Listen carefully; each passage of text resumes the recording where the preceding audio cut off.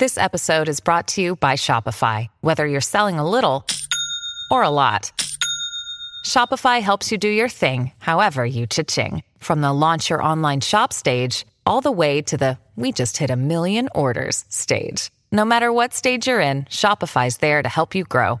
Sign up for a $1 per month trial period at shopify.com/special offer, all lowercase. That's shopify.com/special offer. What's up? Jason Tatum here. Ball up wherever you are with NBA 2K Mobile. Playing game events to collect NBA legends and rising stars to assemble your dream team and settle things on the court. Download NBA 2K Mobile now on the App Store and Google Play. Hello and welcome back to a brand new episode of the Pick a Side podcast. My name is Joel Moran and I'm here with Andrew Velez, River Brown, and John Tortelli. This is now episode 142. In this episode, we are going to make our all-star starters and reserve selections while also talking about potential snubs that may happen. We want to give a quick Patreon shout out to Greg, Cole, On Bloods, Liam, T Grove, B Money, Ryan, Epic Lankiness, Travis Ball, Aaron Moran, Matthew Jimenez, It's Black Ace, Anthony, BJ, PJs, Mario, Langston, Jazzy, Juice, Johannes, Ruben, Brian, Ricky, E, Enzo, Sean Solis, Sean, Muffins, John, Sean Triplet, Court Cousins, Ben Mack, P. Dot, George, Hikari, Mateen, Dave 2 Freedom, and Jay Aqua. Good old Jay Aqua, blood man. Yes. Crazy for that. We have gained a lot of Patrons over the last day. Ever since Drew made that shout out, made the statement about it. We're just giving you guys till New Year's to join our Discord. Our Discord right now is free, but after the first, you guys got to be on our Patreon to be in our Discord.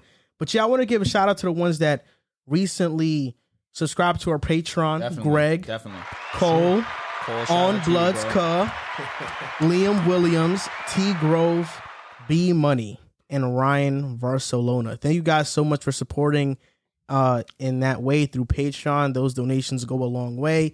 And for those of you watching right now, somebody brand new is on the show, John Tortelli. This is his first time on the show, but this is not his first time working with us, Pick a Side. He's been editing along this entire journey. He's been posting the segments on YouTube and stuff, and now he's on the show, and he is very knowledgeable about basketball. He has his own YouTube channel, he's on TikTok, so he knows what he's talking about. Thank you boys for having me. I appreciate it. You already know. Pleasure to be on here.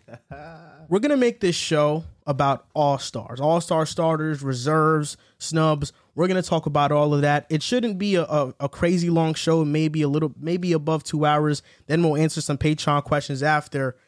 So let's start. The Eastern Conference starters. You got two ways of selecting this, right? Guards, front court. So give me your two guards for the Eastern Conference and why you're selecting them. I'm going to start with you, Riv.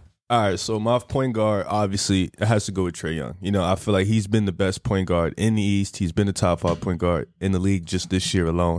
I feel like him putting the team Atlanta on his back with all the injuries and COVID they've dealt with, him still performing, averaging the double-double, he's been incredible. So I feel like he has the point guard spot on lock. For the 2 spot, honestly, my mind just changed after I just seen a 1-foot game winner. I got to put DeMar DeRozan. Over Levine? I got to put DeMar. I respect DeMar has been the best player for the Bulls. I feel like Levine has been the 1B, but DeMar in the fourth quarter, he's done it for us this whole year. He's been efficient. He's been phenomenal as a scorer. So this year, I got to put him at that 2 spot. Harden, he can definitely have that debate, but Harden has his slumps this year. I feel like DeMar has just been the more consistent player. So Trae Young and DeMar is my backcourt. This is tough. There's some good players, but I'm taking what I think is going to happen because I know fan vote takes a big part of who's going to start in this All-Star game. I think James Harden's probably going to be one of those starters. He has one of the biggest fan bases in the NBA. You want to look at the biggest James Harden fan probably in the United States of America. You're looking at him with Joel Moran. He hasn't had the most efficient season, but I've been enlightened to effective field goal percentage, and he's shooting almost about 50% from effective field goal percentage. That's pretty solid. 22 points per game, which is a little bit less than what we're accustomed to from James Harden, but he's not the alpha dog on his team right now. Kevin Durant is the primary scorer, and he's being asked to do other things, facilitating the basketball, which he always does. He's averaging around 9 assists. Rebounds, he's averaging about 8 rebounds a game. So I do think, given the fact that his numbers still are relatively solid compared to what we've expected from Harden. He's taking a notch up in assists. He's taking a notch up in rebounds. He's just taking a dip in points because he's catering to his teammates. Now, the 2 guard for me personally is between DeMar and Zach LaVine. I think I might lean Zach LaVine right now because his efficiency is something that I have to marvel at. 50% from the field, over 40% from 3, averaging 26 points per game, and the Bulls are just a different revamped team. And credit to DeMar DeRozan 100% because DeMar DeRozan's points per game is similar to LaVine's. His efficiency just isn't what LaVine's is right now. And I think LaVine is more exciting to watch. Personally, I think fans will lean that way. I've got Trae Young. I mean, it's pretty simple. Offensively this year, he's been freaking awesome. And then you look at the Hawks. They're, and not their Klay Thompson, but they're Wiggins, DeAndre Hunter, been hurt this year. It's like for Trae Young, their defense hasn't been good, but it's like all these guys are injured. He's been doing his part offensively. He's been phenomenal on that end. Their defense, though, has really held them back. That's why the Hawks right now are not in the playoff picture. If those guys are healthy, the Hawks easily be a playoff team. So I think Trae Young should be a no-brainer. Like, he's doing his job. The playmaking is there. Maybe his best season yet. He's been freaking awesome this year. And then along with him, I got DeMar DeRozan. It's tough. It's between him and James Harden. But with DeMar this year, I mean, the Nets, they are a little bit better than the Bulls, but with DeMar, it's his best year yet.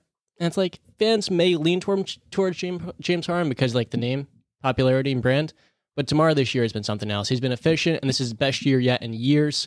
He's been playing his best defense in a long time for the Bulls. He's been fine this year defensively. Like, he's been bad defensively for a while now, but this year he's just been good enough. And that for the Bulls is the reason why they're a top 2 seed right now. They've been awesome this year, so I got DeMar. Yeah. You make some excellent points. You want to know what? That's actually a nice jersey. I forgot to tell you that. I appreciate it, man. Shout out to my boy Brian. I bought a bunch of vintage stuff from him, and he got me this Flies jersey. Yeah, I also have a vintage a vintage Patriots versus Packers Super Bowl sweater that I got too. It's so fire. I'm gonna wear it one day on the show. Once I get skinnier, it fits me mad tight right now. What's that Meek Mill line with the Philadelphia Flyers? I have no. It's clue. on Dreams and Nightmares. I forgot. I was hoping one of you guys would pick me up right there. Okay, look, let's talk about these starters though. I'm ashamed at you. What'd I do? You left out a Bull. Zach? You swap Zach. Listen, this isn't point guard, shooting guard. It's guards. Because of that, I'm going with Zach LaVine and DeMar DeRozan. Okay, I like that. I like that a lot. Regardless of the Bulls hate that people may think I have, I don't have Bulls hate. I love. In fact, I have a Bull. I just bought a vintage Bulls shirt. Wow. Championships. It has all the championships on the back of it written out. I was thinking about giving it to you, but it's extra large. I don't know if it fits you. No, I'm a medium. Yeah. 26 waist, right? He does have his ribs waist is snatched, bro. Ribs waist is snatched. I set Joel up for that, bro. DeMar and Zach have been the best duo in the NBA this season. DeMar DeRozan shooting 50% from the field, 36% from 3. He's averaging 27 points per game. He's having a better season than James Harden. James Harden is going to be better when the year ends because he's just had back-to-back 30-point games. There's no doubt. And he's been better by far throughout the career. It's not even close. Zach LaVine, he's averaging 26.3 points, 5 rebounds, 4 assists, 50% from the field and 41% from 3. He's a freak. Trae Young, yes, statistically is having a better season than both of these guys. But Atlanta right now, they're a playing team. The Chicago Bulls are the 2nd seed in the Eastern Conference. And I know a lot of people don't like doing it nowadays because last year we had Bradley Beal starting in the All-Star game. We don't reward winning. We have to reward winning. And the Bulls are winning. And Zach LaVine and DeMar DeRozan are 2 of the main reasons why. I wasn't going to pick James Harden here. You know, I know you guys thought I was. No, I wasn't. I had to give you guys a little bit of a curveball. That definitely was a curveball. I wasn't expecting to be the only one with Harden. No, this is actually a curveball. I can't take Trae Young out. I know, and trust me, I know Zach has been amazing. DeMar has been amazing. But for Trae Young, like he said, the injuries have hit this team hard. You know, COVID has hit this team hard. True. And Trae has still been able offensively, not just with the scoring, but the playmaking has put this team on his back. He's been better than expected. And his defense, trust me, it's horrible. He is one of the worst defenders in the league, but offensively, he's been as good as Zach and DeMar because of the fact that he can play make and create for others, and his team's been hurt. You're right. And right now we are currently live for you guys that are listening and or watching. And right now somebody said, "Is this live?" Let's talk about that buzzer beater, though. Yo, that was crazy. That was crazy. I don't know. No, how DeMar DeRozan gets a lot of, I wouldn't say disrespect, but people don't give him as much praise because his offensive game is pretty limited to within the three-point line. He has taken that step in his game this season, shooting 35% from three-point range. To hit that game winner off one leg, 4-3 for the win. Impressive, regardless of if it's against my Pacers or not. How many guys have we seen get better at age 30 or up like this? Like, I don't think he's ever played like this in Toronto. Being this good defensively, being able to shoot an average percentage from the three-point line, being Toronto this effective. did play like this, though. On defense? Not like this. This is a little bit different. I feel like right when he reached his peak in Toronto, he got traded to San Antonio. And I feel like that's another reason why I feel like now he's finally in a situation where he feels he has to show the world that he isn't just a regular, star player in this league. While he was on San Antonio for a few years, his talents, to a degree, kind of got wasted, given the fact that San Antonio wasn't a primetime team. Now he's on a primetime team. In the playoffs. But they're not in the Bulls' position where they're going to contend for a championship, potentially. And that's what I say. I think DeMar DeRozan's taking things personal this year, and he's really elevated his game to the fact where, I'm going to get into this a little bit when we go into my reserves, but he's upped his field goal, his three-point percentage. All of his percentages are up this season as opposed to his career averages. To that, he's never played with a scorer like Zach in his life. So that takes the weight off your shoulders when you have another guy that can do exactly what you can do, probably a little bit better because Zach can shoot the three ball at an efficient rate. So a guy that can go get a bucket just like you. Zach can go into the mid-range game. He can go out and take the three. He can take you to the basket. Somebody who can go bucket for bucket with you, that takes so much pressure off you, and that helps you. Same thing, not like because KD and Kyrie are obviously more talented, but them two, you saw it. When KD can go get a bucket, Kyrie can go get a bucket. It just takes the pressure off both guys. So I think that's what helping DeMar give that effort on defense. Give that effort in the fourth quarter. Zach is like, all right, the fourth quarter, your time to shine. DeMar, go do your thing. And he rips off 10, 12 points in the fourth quarter, 10, 12 in his third quarter. Like, he just goes in these runs where he's just unstoppable. And then Zach gets the ball. He rips off 10, 12 in a row. So I think that just being with that type of scorer really helps you elevate your game in another way. Before we get on to the front court players, Lil Marco right now in the YouTube live stream comments in the chat, he said Riv is mad fine. What do you have to say about that, Riv? Thank you. Hey, that's it. That's all you can say. You say thank you. Thank you, Lil Marco. Appreciate that. On to the front court. Said it to the perfect person too, man. On to the front court players. I don't know if you guys are going to have the same as me. It should be easy. I thought this was unanimous. Kevin Durant, Absolutely. Giannis, and Joel Embiid. Absolutely. I don't think we even have to debate that, but let's just talk about each of these players' seasons that they're having. Kevin Durant is I think, the MVP frontrunner right now. He's had multiple 50-point games this season. He's averaging 29.7 points per game. You think Nikola Jokic is frontrunner right now? When Jamal Murray comes back and the Nuggets start to pick it up, it's going to get really interesting. Right now, Nuggets are not there. They don't have the wins. He's obsessed but when the with Nuggets start to win games, Jokic, advanced numbers, he has all of them. Literally every single one. Zach Lowe was talking about on ESPN. Like, his season, record-breaking. Can I ask you a question? Yeah. Just one question. You think Jamal Murray coming back is going to propel the Joker to where Kevin Durant, Steph, and Giannis are in the rankings to where he can catch them? Well, Jokic is third right now, wouldn't you say? Or third in what? Third in MVP. I would have him four. LeBron or what? Yo, who? All right, legitimately, who do you have third? It's Steph, Giannis, and then Kevin Durant. Okay, those are the three because they're having great seasons and they're winning a lot of games. Especially Steph. So you and have KD. Steph over KD? No. That was just the way you Steph, said it. Giannis. It's KD, Giannis, Steph. I understand. Okay. Jokic this season has gotten better and better defensively. Like, of course. Solid. I think individually he's been, but for the MVP, exactly. That's what I'm saying. With Jamal Murray coming back, the Nuggets right now, their team is not good. Without him on the floor, they are one of the worst teams in the NBA. With him on the floor, near 61 pace, right around that mark. That's how valuable he's been to them. The thing is the wins, obviously. When Jamal Murray comes back, ideally before the end of the regular season, that's only going to help him. Because right now, it's just like a committee of Will Barton, Monte Morris, and it's like, now Will Barton's hurt. Now what? So it's like with Jamal Murray coming back, that's only going to make them better. And I think they can become a top 4 seed by the end of the year. they're hosting like a playoff series. Yeah, When is he's Murray gonna be supposed to one come too. back though? We don't know yet. It's really up to whenever he feels ready to come back. They're kind of leaving that door open for him to come back sooner. But yeah, they need him big time. And it's like once he comes back, he's going to be better than what they have. So you help. I think Jokic is in the MVP conversation. I think he's top 3 based on the season he's having. Kevin Durant, the Nets are the first seed in the Eastern Conference. No, he's right? averaging 30. Let me get this straight. Right now, Kevin Durant is the MVP because they are the number 1 seed, right? Okay. Well, that he's is also fair. averaging almost 30. His field goal percentage is ridiculous. His 3-point percentage is ridiculous. But Jokic this year has been, He's been way more valuable than his phenomenal. team.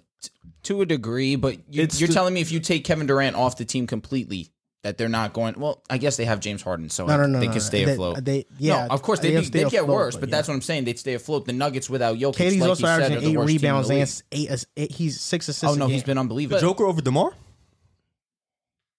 MVP, bro? You're dead ass? I'm dead serious. No, I mean, listen, I probably would have Jokic over DeMar, but Yes. it's a conversation. I think it has How to. is it? It's a It's not a conversation. They're conversation. winning. How is it not They're a winning. conversation? It's not a conversation. They're How is it winning. not a conversation? It's just not. No, stop it, man. Jokic's season is just way I better. agree. No, but see, they're not- see, it's you. DeMar DeRozan walks into Chicago. They were a 10th seed before. Nah, your boy Lonzo walked in too. But you don't do that. You can't say that. You can't say that. But you can, and that's what I'm No, saying. I'm saying, you, but look, DeMar gets there. Lonzo obviously comes in. They are instantly become a number 1 seed. Like, we're not just a top 2 seed. We're tied for 1. And I'm not saying the Joker isn't having a better individual season. He definitely is. He is, without a doubt. He's having the best individual season in the league. But MVP is about winning games. And DeMar is top 2 in the league. He's tied for 1 after tonight. He'll be tied for number 1 seed in the league. So I'm just saying, I'm not saying I will put him over, but it has to be a conversation. If winning matters in the MVP race, it has to be. The Nuggets currently sit at the 5th seed. With all the injuries they've had, That's incredible. Jokic That is is pretty damn doing this good. with guys on the go. They're signing Devon Reed, all these guys. Like, they need them. One guy's dropping after another. No Jamal Murray. Aaron Gordon could be out sometimes. Will Barton's out. He's doing this on the fly with these random players, and he's building chemistry with them like that. As soon as they come in, he knows exactly where they are offensively, reading the defense. I mean, it's remarkable how good he is offensively. And then defensively this year, he's having his best year I've ever seen. Without a doubt. Yeah. Without a So doubt. it's like, this is the best center in basketball, the most valuable player to his team. The winning is the one thing that's going to prevent him from going back to back. When Jamal Murray comes back, I think they're going to win more games. Again, they're thinly the number 5 seed right now.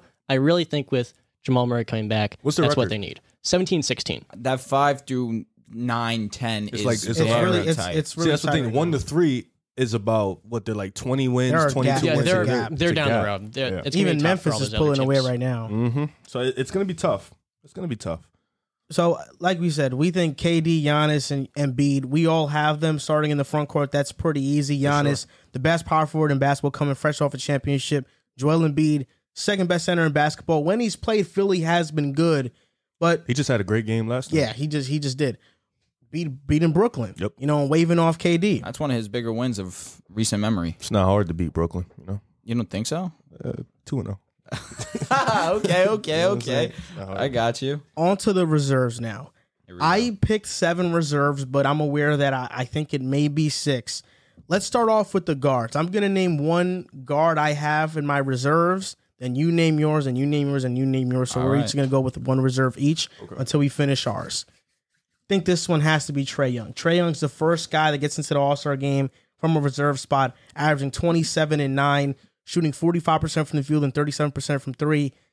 The Hawks aren't winning, but they've had a lot of injuries. Trae Young has been that one consistent, and he's the first guy off the reserves list for me. For me, since Trey and DeMar started, the first guy off for me is Zach. You know, something in that USA team put a switch in his head. He's been better defensively. He's been better as a playmaker. The efficiency's been there since last year, so we knew that wasn't going to really change. And he's just been a different type of player for them this year, being a better leader and has more control of the game. So for me, the first guy is Zach. 100% mine's Trae Young. Trae Young just misses the starting list for me just because I think James Harden has the fans and Zach LaVine's having a great season, a more winning, successful season than what Trae Young's having. But again, that's not Trae Young's fault. He's dealt with the team has dealt with a lot of injuries to the defense specifically. Now, he's been spectacular, averaging over 27 points a game. His playmaking has been what's been amazing to pair with this scoring as well, averaging almost 10 assists a game on top of almost 30 points. I understand it's 27, but 27 is a high number given the fact he's still facilitating at this high of a clip. His effective field goal percentage. Look, you guys put me onto this stat, and it's fair. Shooting over 51% effective field goal percentage. Trae Young's been spectacular for the Hawks, and I do expect them once they get healthy to start climbing up in that in the standing. Excuse me, and it's inevitable. However, as of right now, the only reason I don't have him as a starter is because they haven't been winning. I mean, it's obviously James Harden for me. I had DeMar on there, but like his name, he's going to very easily. I mean, I think he has a great shot at being a starter. But then this year he's averaging 22 points, nearly a triple double. His playmaking's been awesome, and he's working with Nicholas Claxton and Bruce Brown, like a guard in Detroit. So it's very like people are going to obviously beginning of the year they're talking about him not getting the foul line. Now he's getting to the foul line over 10 times a game, not the full season, but like more recently. And then he's playmaking so much. He's been awesome for this Brooklyn team. Not awesome in the sense like overall, but like he's doing his thing in terms of the playmaking. He's been scoring better recently. I think it's only a matter of time before he really turns it on. And then like with the fans, like the beard, you're a man, he's gonna make it. Yeah. My next player is James Harden. Did you tell him that you're going to the game?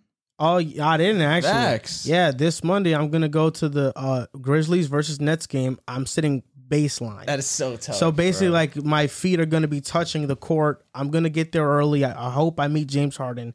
I'm gonna wear my beard. I'm gonna wear the Pick a Side merch. You know what I'm saying? We're gonna represent Pick a Side out there. That's something else we gotta mention. And too. I'm gonna try to. I think I'm gonna be right by where the Nets are warming up.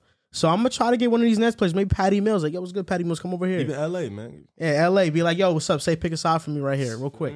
So I'm gonna be going. I have James Harden here. He started out off the season really rough, and that's why he's not going to start in the All-Star game. But as of recently, he's been on a complete tear. Back when we talked about Harden, if we're worried about him, I said that, look, he's going to be himself by Christmas. And he is himself by Christmas, and now he's going to start going on a tear, and he's going to finish off with numbers similar to what we've been seeing these last couple of years. But, man, if there's one thing I got to say about James Harden, man, he gets guys paid.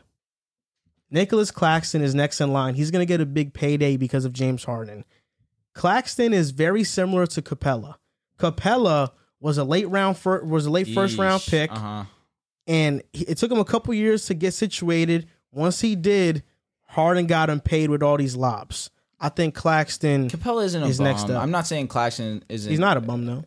I'm not saying Claxton's a bum. That's what I'm saying. I'm not saying that he's not. You said get guys paid and name the one guy. Yeah. PJ Tucker got paid. Oh, not because of James Harden. I was going to say PJ Tucker left and went to Milwaukee and was Pat Bev basically got the same paid. role. He had the same role that Pat he Bev had got in paid Houston. because of James Harden? Absolutely. In fairness, he's always talking about like Eric Gordon, those guys as well in Houston. Eric Gordon got paid before Houston. Well, I mean, he also got paid $22 million right before they traded James Harden as well. So that was a fat bag, a little bit too much, but I mean, it is what it is. He does get people paid. Now, your next reserve, Riv. James Harden. He wasn't in my starters. I took him out, put DeMar in, but James Harden will make the All-Star game. Without a He's doubt. having a season that's better than most All-Stars' best seasons, averaging the double-double. Like you said, the playmaking has been there. That's been there all year. He's getting his guys open. He's putting guys in position to score. Obviously, the efficiency is something you want to see improve, but these last couple games, you see it. He's starting to get it going. He's getting back to the free throw line. So for me, James Harden to not make an All-Star game is just dumb. He's been an All-Star type of player this year. He's still one of the top 10, top 15 best players in the league. So I got James Harden in my All-Star game. Somebody just asked, I wonder how Joel is feeling about Kirk on the COVID list. I feel like the Viking season is over. That's how I'm feeling like. Yo, Muffins just went crazy on you. What'd he say? He said, who has worst hair, Riv or KD? Yo, I almost spit up my water. Muffins is bald. Yeah. The nerve of Muffins. He's such a good response, man. The nerve of Muffins. Yo, honest to God. Yo, perfect response. All right. My next reserve is going to be DeMar DeRozan. There's a strong case for him to be a starter, averaging almost 27 points this season, 4.5 assists, 5 rebounds. But again, what's been amazing for me is to see his percentages be increased from his career averages. Averaging 50.4, his career is 46. Averaging 36.5 from three, his career average is 28. And he's not a three-point shooter. So to see him just taking him a little bit more is great to see. His effective field percentage is 52. He's been spectacular. The Bulls are playing winning basketball. Suddenly, he comes over to the Bulls. I'm not saying that he's the only reason why the Bulls are having success, but he's a huge part of the reason why they're having success. And it's a no-brainer. He will be an all-star. We're talking front court or just guards or like the reserves? Guards right now. Okay, so people are going to like this. I want to put Darius Garland ahead of Zach LaVine. Whoa. I want to, but I'm not going to because it wins. But you want to. I want to very badly. Explain why I'm you a want big to. Darius Garland guy. Over Without Levine, him, though, that's I'm not going to. No, you can't do that. I want to very badly. Listen, I'm a big Garland fan too, but what are you saying? Like, Without him, Cleveland's offense is like non-existent. You know how reliant they are? Like when he comes back, no Ricky Rubio, no Colin Sexton, Rajon Rondo, it's going to be, I think he's going to go on a tear. I'm like looking a little bit in the future here because I think he's going to have a high usage rate with no Ricky Rubio. That's another reason why. And they're also 2015. The record's starting to drop a little bit more with no Rubio now. I'm going to go with Zach LaVine though, but I actually really did think about this one. And Zach LaVine, his team's one of the best in the Eastern Conference. He's been great this year. But yeah, I was very close to Garland, but Zach LaVine's been doing his thing. You're saying He's been winning. what you think could happen down the line is why you put Garland in a way, over. but Garland is so valuable to that Cleveland team. And then defensively, he's been fine for them as well with their front court. Allen is Jared Allen. With him in the pick and roll, I mean, it's so similar to Trae Young and Clint Capella. It's awesome to watch. And the fact he's just in his third year, he's shooting 52% from mid-range, well from three, the pick and roll play. He's been just awesome this year for that Cavaliers team. I think you're doing that because you like Garland, not because he actually has a better season than LaVine. When Ricky Rubio's out, though, he's going to have a high usage rate when he comes back from protocol, man. I agree with that statement because we saw Sexton go out and we saw Garland's play and his amount of touches increase. So I agree with that. That being said, the conversation between LaVine, that's where I struggle. I can't. It's close. LaVine, It's gonna be close. It's not. It's going to be. It's not. It's going to be. It's like maybe not end of the close. season, like you could say, like maybe. LaVine is a potential But that's all-star what I'm saying. starter. LaVine's, and There's again, the first hot take of the show. that is My the first score. hot take. Yeah, there you go. That's because of his value. Like DeMar DeRozan this year has been that guy for the Bulls. With Darius Garland offensively, the Cavs are awful without him. Horrible. He's so valuable to that team. He's more valuable to the Cavs than Zach LaVine is to the Bulls. But the Bulls fans That's my just said thing. you cannot come back. So I'll tell you what. I think it's going to be close. The only reason why I struggle with that is, again, the efficiency. He's arguably one of the most, if not top three, most efficient players in the NBA. 50%, over 40% from three. His free throw shooting is almost at 85%. He's averaging almost 27 points a game. Garland's having a fantastic season. It's a great breakout season for him. But he's not playing on the level as LaVine right now. But what he's saying is... No, I understand for and I sure think- that it'll get there. Yeah, it's but a good point. do we think Garland's going from, what is he at right now? 18 points per game, 19 20 points? and 7. Do we think it'll get to 26? No. Nah, maybe I'll see like maybe 21, 22. And do we think he's going to be by the end a of the 50, year, 40, though. 85 type player? He can be. He can dance he around can that. be. Yeah, he's efficient He as hell can now. be. Definitely. It's going to be tough, but I understand the sentiment. I just don't. He is in the line. player is tough. He is in line for some big I feel like he's a games year coming up. away. Yeah. Oh, for sure. Fair. No, From saying that. Garland has such a high ceiling, and that is unarguable. He's going to have some big games. He's going to have Just some huge to games. LaVine is that's why I think he's really, when he comes back from protocol, going to have some big games. Like Chicago's market is a lot bigger than Cleveland, so naturally he's going to get more votes. But I think in terms of value to his team, I mean, Garland is really I agree close. with you value-wise, but who's been better? I think Zach it has to LaVine be has. Zach, yeah. But again, like Cleveland's next point guard is Kevin Pangos. Then Denzel Valentine is going to be before Rajon Rondo. So like the value of Darius Garland is so extreme. And for this Cavaliers team, they're not a player. Like, of course, Evan Mobley been fantastic. Jared Allen been awesome this year. But if it weren't for Darius Garland, would Jared Allen be in all-star conversations? No, he would not be. So offensively, I mean, He's with Harden, yeah. He would be, yeah. Kevin Love's been good too, though. Yeah, yes. I mean, you need a playmaker to set a guy like Kevin Love up. So Okay, that's fair. Now I that's definitely been see where you're Rubio going. though, Yeah. off the bench. yeah, but when Rubio is out these next few weeks, leading up to the All-Star game, it's going to be more of Garland. taking My on those duties. next guard pick is LaMelo Ball. It could have been Darius Garland. It could have been either or. LaMelo is averaging 28 and 8. He's leading the Hornets in points, rebounds, assists, and steals. I mean, he's doing everything for the Charlotte Hornets right now.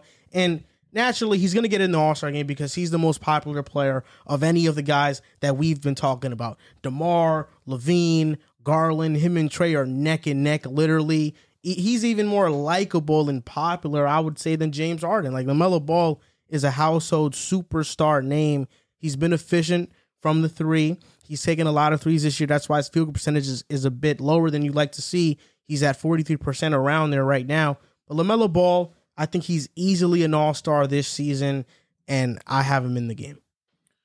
So actually, my next guy was Darius Garland, and for me, him and LaMelo are neck and neck. I think what puts me over for Darius Garland is obviously the efficiency and the fact that he doesn't have another guy or two guys that can create their own offense like LaMelo has. LaMelo has Gordon Hayward, Terry Rozier. Darius Garland, like he said, he kind of does most of the bulk of the work for that offense. And then when he comes off, obviously Rubio does it. But for Darius Garland, he has to be that guy almost every night because this offense is very reliant on Darius Garland. And for the seasons, they're having a similar statistical season. Darius Garland averaging 20 points, 7 assists. He's shooting 48% from the field, 38% from the three-point line, and 91% from the free throw line. He's efficient. He's improved as a playmaker.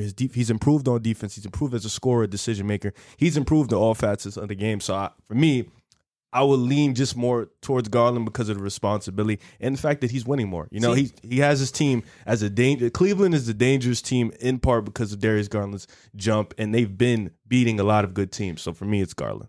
You don't think LaMelo carries a similar responsibility? I don't. I agree with your points. It's the responsibility aspect. I don't think scoring wise, no. I don't think he has to. I don't think so. I think with Miles Bridges taking that leap into a 20 points per game score, I think Terry Rozier being that guy, that go-to guy in the fourth for them, I think Gordon Hayward being there, he can also play, make, and score. I don't think he necessarily has to. He's going to get the counting numbers because he's just that great, but I don't think he necessarily has to be good or great every night. I think Garland has to be at least good to great every night because they're relying on him.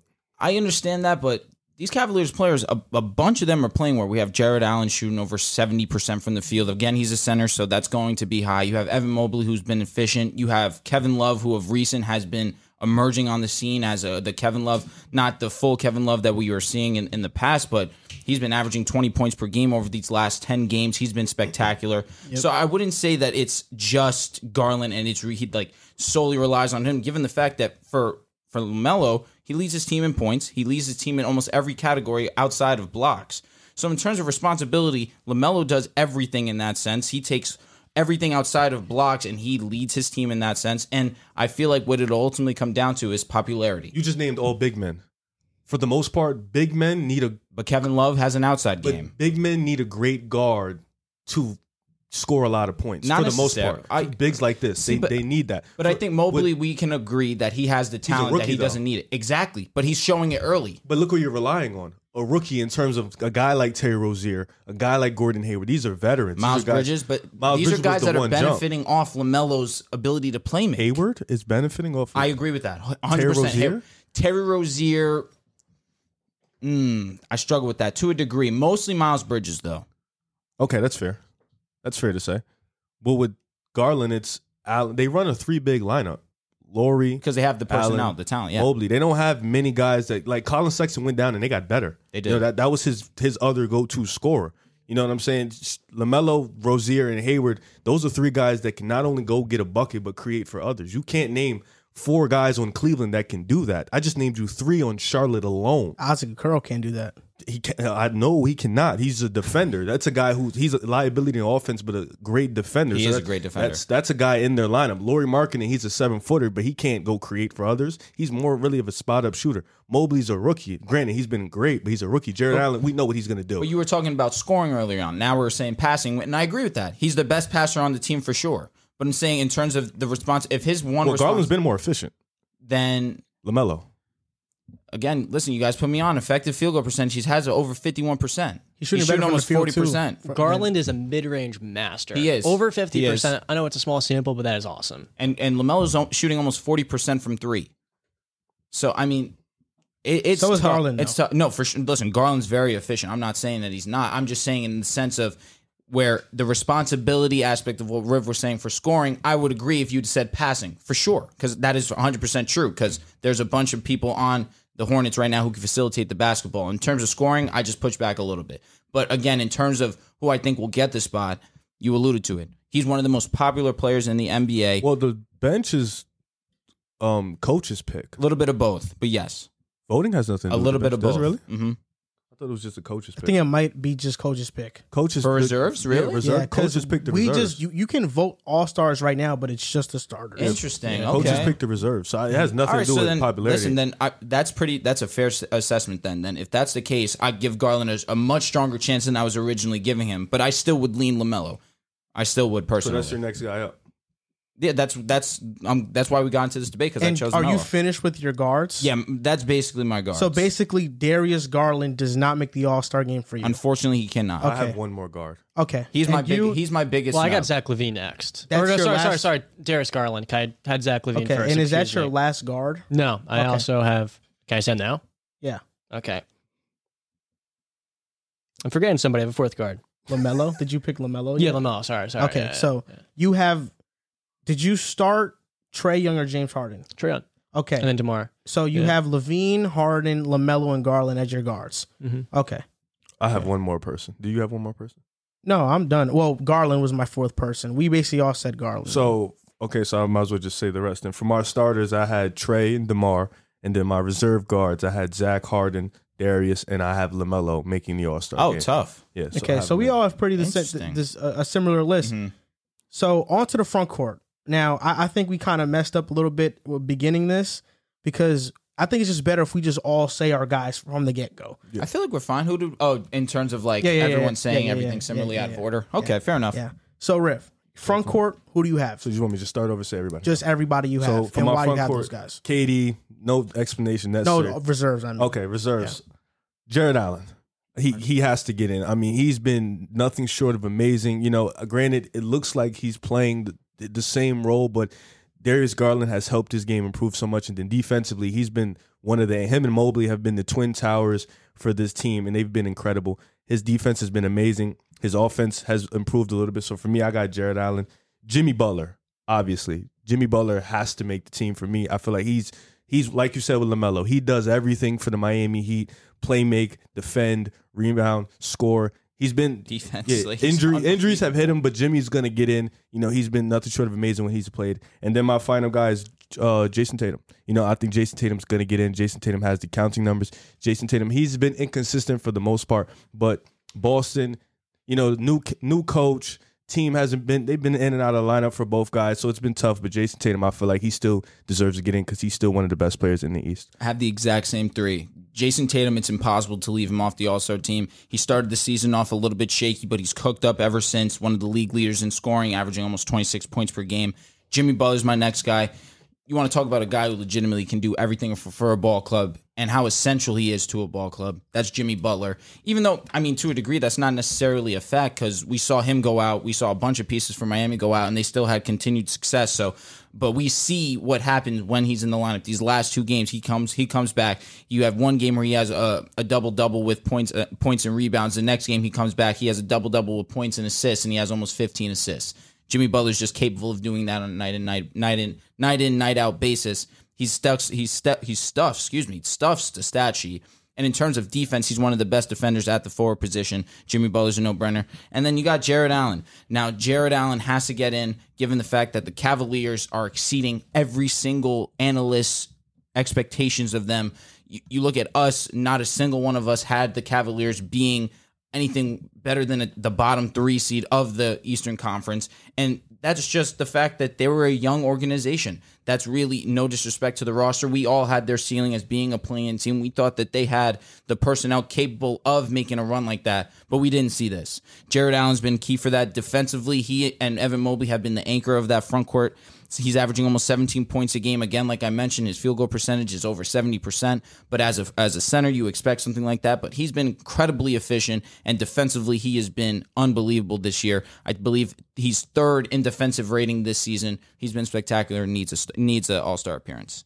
The first two you really can't disagree with, and Tatum and Butler. Butler, obviously, top 4 team. The Heat are doing their thing. He's been out, but sure, like he's a definitive star. He's got to make it. Jason Tatum, the Celtics are very much struggling right now. But I mean, like, Jason Tatum, only other competition to that would be like Evan Mobley and Jared Allen. And with Allen just putting up better numbers this year than Mobley. Mobley connects everything to get defensively. He kind of plays that Giannis role defensively where he's just roaming all over and he synchronizes the offense on the perimeter and the interior. And he's a great passer for a big man. No one really sees that in the stats, but like Mobley's awesome. But again, with Allen, he's been this awesome for them this year defensively with the rim protection. Then offensively, he's having his best year yet, 17 points per game. 10 rebounds. He's putting up 3 more points, 2 more rebounds than Mobley. those numbers kind of put him over the top. Really quick though, did you guys see that Mobley Dr. J reverse? Yes. George Gervin reverse. Like, That dude, was different. how is he that big and that athletic? That ability to stay in the air that long and finish like that. That play was crazy. He finished the game strong. Yo, for real though. Yeah. That was crazy. Evan Mobley he's a unicorn. He's phenomenal. That's crazy. So we basically have the exact same reserve list. Tatum, Butler, Allen. I have Trey, Harden, LaMelo, Garland. Starters. Like here, my Eastern Conference All-Stars, here it is. Zach LaVine, DeRozan, Durant, Giannis, Embiid, Trey Young, James Harden, LaMelo, Garland, Tatum, Butler, and Jared Allen. I think the only difference that all of us have is that I don't have Garland. That's really the only difference. And It's because you picked 6, not 7. yes, Yeah. because that's what it's supposed to be, right? 6. I think it's 6 or 7. I'm not sure. I thought it was 7. Yeah, I thought it was Yeah. 7 too. All right, yeah. look, Garland would be my Garland's on 7th guy for sure. I mean, what he's been doing, we've alluded to it a trillion times already in this show. The fact that we saw Sexton go out and we wanted Garland to get more opportunity originally without Sexton being injured. It just so happened to take Sexton being hurt for him to see this opportunity. And he sees it like all of us expected. Snubs. Yes, Snubs. And Garland would have been my number 1 snub if I didn't have the 1 spot for sure. so getting into snubs, we named our All-Stars. Yeah. So that means people had to get snubbed. I don't know about you guys, but these are the most noteworthy guys that got snubbed for me. Jaylen Brown, Bradley Beal, Yep. Fred VanVleet. I know that's an interesting name, but if you look at the impact he has on Toronto this year, when he's on the court, it's huge. He's averaging 20 points, 7 assists, shooting 43% from the field and 40% from 3. You're a guy, Domantas Sabonis, who He was a stump for we me talked also. about I got was one. a star. Outside the box. Bam Adebayo. Yeah, I did that because he's injured though. Yeah. Did 19 any to of you 10. guys have Drew Holiday?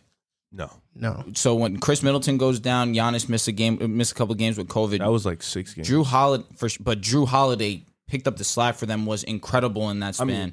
His effective field goal percentage is almost 55%. I think he's been good, but I don't think he has a case against anybody. On my Oh, and I team. agree. I think that the Like, guys that we named are all Yeah, like definitive. with Bradley Yeah. Beal, I think he has a case. but Jaylen his- Brown, he has a case. You know, I think to a I don't degree, think Drew Brad- does. Drew is interesting. He's averaging almost 17 points a game. He has almost 6 assists, averaging a steal and a half. Beal and JB are at 24 and 6. But JB has missed a lot of the season. Drew Holiday's played 30 games. who deserves to get into the All-Star game more, Drew Holiday or Lonzo Ball? Drew Holiday. Drew Holiday. Okay, I know. I just want to ask you guys. You're a hater. I just want to ask you guys. Your Lonzo hate is ridiculous. That was a subtle hate. yeah. that was like, subtle. It's like a I'm just jab. asking you guys. And then Miles Bridges is another one that he's not going. Well, Tyler Hero. We didn't mention Tyler Hero. Yeah, Tyler That's Hero was another a snub snub, for me yeah, personally. We spoke about it on the last show that we had, whether it be Garland, LaMelo, or Tyler Hero. And I think out of the 3, I do believe Tyler does have the least case to make it. But offensively, he has been phenomenal, has taken a huge stride in his offensive game this year. Definitely, I wouldn't. He deserves to be an All-Star, just unfortunately will not be. There's too many players right now for him to make it. My snubs: Brown, Beal, VanVleet, Sabonis, and Adebayo. I like that. Do you guys differ on any of that? I just didn't have VanVleet. You know, I thought about it, but I just felt like he wasn't going to get in because he played in Toronto. He wasn't going to get the recognition. He's been playing at an All-Star level though. But my 3 was Beal, Bam, and JB. That was my 3. I have Beal. I didn't have JB. I feel like he missed too many games. I have Drew Holiday, and then I had Darius Garland. I had the same exact thing as Riff. Bradley Beal, Jaylen Brown, Bam Adebayo. And Bam, it's like the injuries. Otherwise, he would have made it over Jared. Yeah, I think Bam is doing exactly what Jared has done, but just they're winning more, obviously. He's just been hurt a lot. That's all that's been. I don't know why people think Bradley Beal and God. Jaylen Brown isn't a debate. No, it should be that Jaylen Brown's better. Jaylen Brown is better. It Jaylen Brown is better. took Okay, I'm glad Beal. we all agree. It took Beal until his 5th season in the NBA to average 20+ points per game, and that was until John Wall was injured and he had to really step up. But this year, Jaylen Brown is averaging around the same points as Beal. He's averaging more rebounds. Beal is averaging more assists, but Brown has been more efficient than Beal. Beal is shooting 29% from 3 this year. And his field goal percentage is not that good either. But Jaylen Brown, if you've been watching him play, he's improved a lot. He has a different type of twitch to his game this year. Granted, he hasn't played a lot, but his one-on-one game has improved. His arsenal of moves have opened up. You know, he looks a little bit more comfortable. I just wish he's been more healthy, honestly. Outside of these last two games where Jaylen Brown has struggled, basically every single game that he's played in, he's been arguably the Celtics' best player. As good as Tatum's been, I think you take offense and defense into account, it is more of a debate than just you blindly just take Tatum because he averages almost 27 points a game. The fact that JB can average 24 or 26 points per game and still be this lockup defender that he is, I think that should bring a little bit more conversation or shed a little bit more light on that JB Tatum debate. Okay, and before we go on to our Western Conference All-Star starters, a quick shout-out to DraftKings. You can use promo code TBPN on DraftKings, and you'll use that as your promo code and get some nice exclusive deals. Hockey fans, DraftKings Sportsbook, an official sports betting partner of the NHL, has a no-brainer offer that'll make you a winner once any shot gets past the goalie. New customers can bet just $1 on any NHL game and win $100 in free bets if either team scores. The NHL got rid of ties in 2005, so you know someone is going to light the lamp. If Sportsbook isn't available in your state yet, no worries. Everyone can play for huge cash prizes all season long with DraftKings Daily Fantasy Sports Hockey Contest. DraftKings is giving all new customers a free shot at millions of dollars in total prizes with their first deposit. Download the DraftKings Sportsbook app now. Use promo code TBPN. Throw down $1 on any NHL game and win $100 in free bets if either team scores a goal. That's promo code TBPN this week at DraftKings Sportsbook, an official sports betting partner of the NHL. Now, before we go on to the Western Conference... We're at 180. 180, yeah, I know. I'm trying to get to 200. I'm about to post it on my IG. Now that we have finished the Eastern Conference starters, let's interact with the YouTube chat real quick. Before we do that, let's announce the Pick a Side merch. Okay. I wanted to do that. We actually just set up our Pick a Side website. It's pickasidepodcast.com. There you'll get access to our episodes if you already don't know where they are. Apple Podcasts, Spotify, YouTube. But if you interact with us on the pickasidepodcast.com, you will see our episodes there. You'll also see our brand new shop right there in the middle. You'll see we have 3 new t-shirts available. I believe it's gray, black, and white. The white shirt is extremely clean in my opinion. I think that's going to be the one that gets off the shelf more so than any other one, but I think all 3 of them look fantastic. $25 a piece. You guys take a look at them if you guys are interested. It's going to be a limited number. I think we're going to drop some hoodies after, but once the shirts are gone, I don't know if those are going to make a return, so get in while you can. The shirts look really good. You give us some feedback if you like them, if you want any type of specific design. We'll take all your designer input into account, but take a look at that. Pickaside.com. The shop is dead center in the middle. The shirts look really clean. Yeah, and I just want to say this, man, because we launched a Patreon earlier this year. We're at 32 patrons right now. It might be a bit more. We're launching merch. We got the DraftKings thing. YouTube has been going crazy this year. We have like over 100,000 views this month alone, which is just unbelievable. TikTok is almost at 80,000.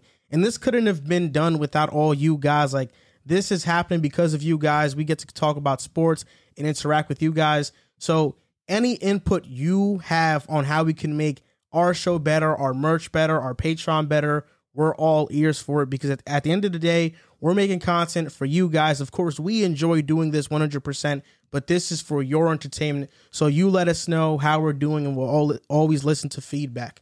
You were about to say something, Riv? Yeah, sure. You know, I'm not really one to get into the sentimental stuff, but just want to say thank you guys, you know, for being there, you know, making this a good time for me in my life. It's been a rough year, and shout out to Pick a Side, shout out to the fans, you know, you guys being here. I appreciate you guys. Thank you guys. You guys have been a part of my family. So even, you know, you just got here and stuff. I didn't even know who you was, but shout out to you too and stuff. Somebody said he looks like Logic in the comments. There it is. Wearing the everybody. There it is. Logic. And then he's wearing the everybody. Because I was wearing his hoodie? There it is. In case you just for you, like him. just for the audience out there listening or watching, when Riv first came in through the door in the studio, we were just chilling out, hanging out, watching the Alabama-Cincinnati game. The first thing Riv says to John is, "You look fake." That I would have taken that as a compliment. Like you look like oh man, maybe he looks too good to be real or something like that. I don't know how you meant it. Like, but what else could you have meant by you look fake? I don't know. He didn't look real. I was just like, who is this guy? And I was just like, I don't know. But yeah, you do like Logic. There it is. I found it. I reckon. Yeah, Logic. It used to be my dude. He fell off though. What's your favorite Logic song? Oh God, there's so many.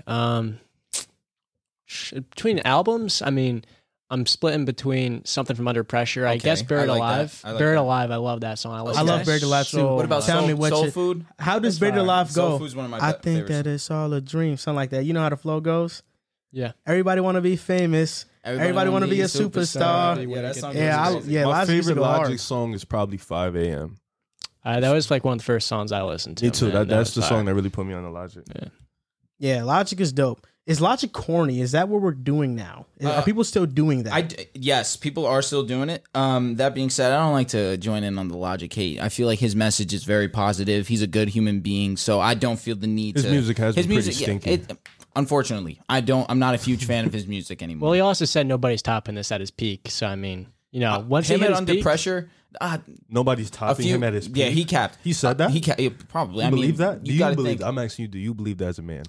have you listened to his early days stuff? that as a Have you his listened to his mixtapes, mixtapes? yeah, like the No, Sinatra. that's when I fell in love with Logic. Nah. If you at his peak, like come Back on. in the like, day, he nobody's was topping him. dirty. Well, peak Logic, like that was fire. I'm not saying it's like. Because he's okay. I'm not saying it's the greatest of all time. I but understand if Lil Wayne said that. You know, at my peak, nobody's topping me. It's like, all right, you could say that, but Logic. I mean, that was his peak. I'm saying. So, Okay. like, he's not the greatest of all time, No. but he is so underrated. No, he was tough. Yeah. Mixtape Logic was OD. That was Yeah. actually the only, because I had him on Spinrilla when he was on Spinrilla, and I used to bump. I was like, nah, this dude. I listened to a tough. lot of Logic on that Piff. You know? Apparently, Paulo Boncaro is in our chat right now, and Really? he has a profile picture where he's photoshopped into a Rockets jersey. Oh, And the comment that he put was talk about the Rockets.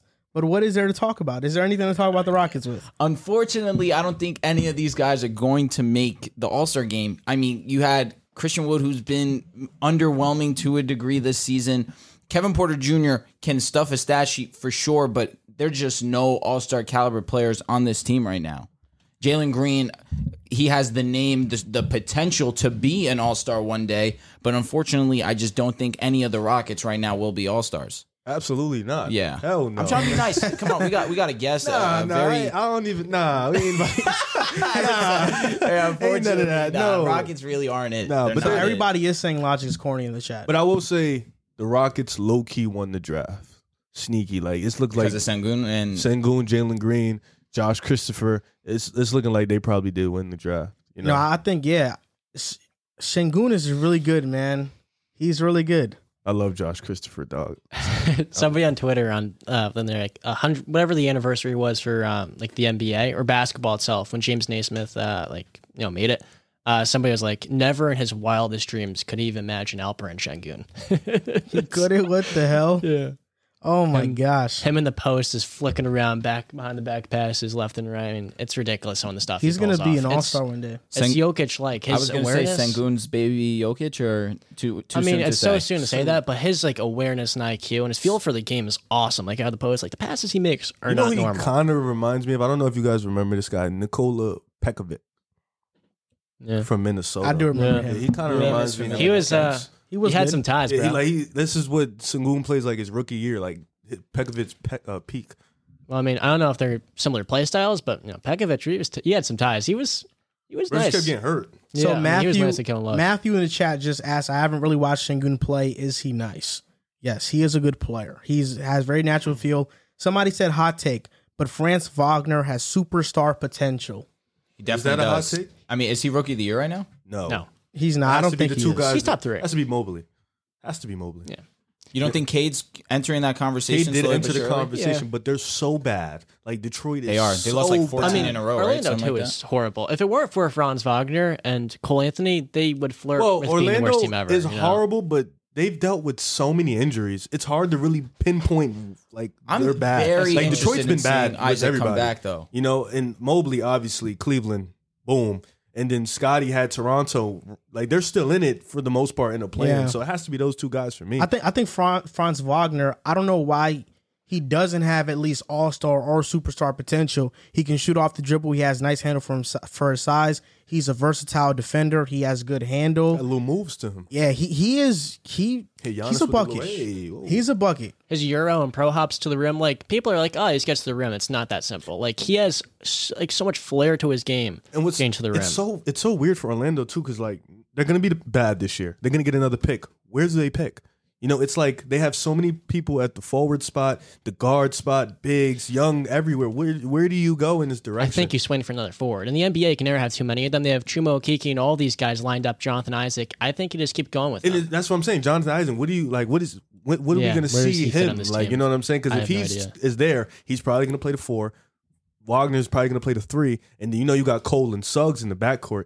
I think you swing for a big. This roster is low-key cute. Because do you really trust Wendell Carter? Low-key. Do you trust Mo Bamba? Wendell Carter hasn't been playing bad basketball this season. He gets hurt a lot. Very fair, but when he's on the court, though, you got to give him that respect. Yeah, he's been good. But and Mo Bamba off the bench is a solid option also. But you need, with Orlando, you need to swing for the fences. You know what I'm saying? You need to get another star potential. At this point right now, do you think Orlando is a free agent destination? No, of course they never had.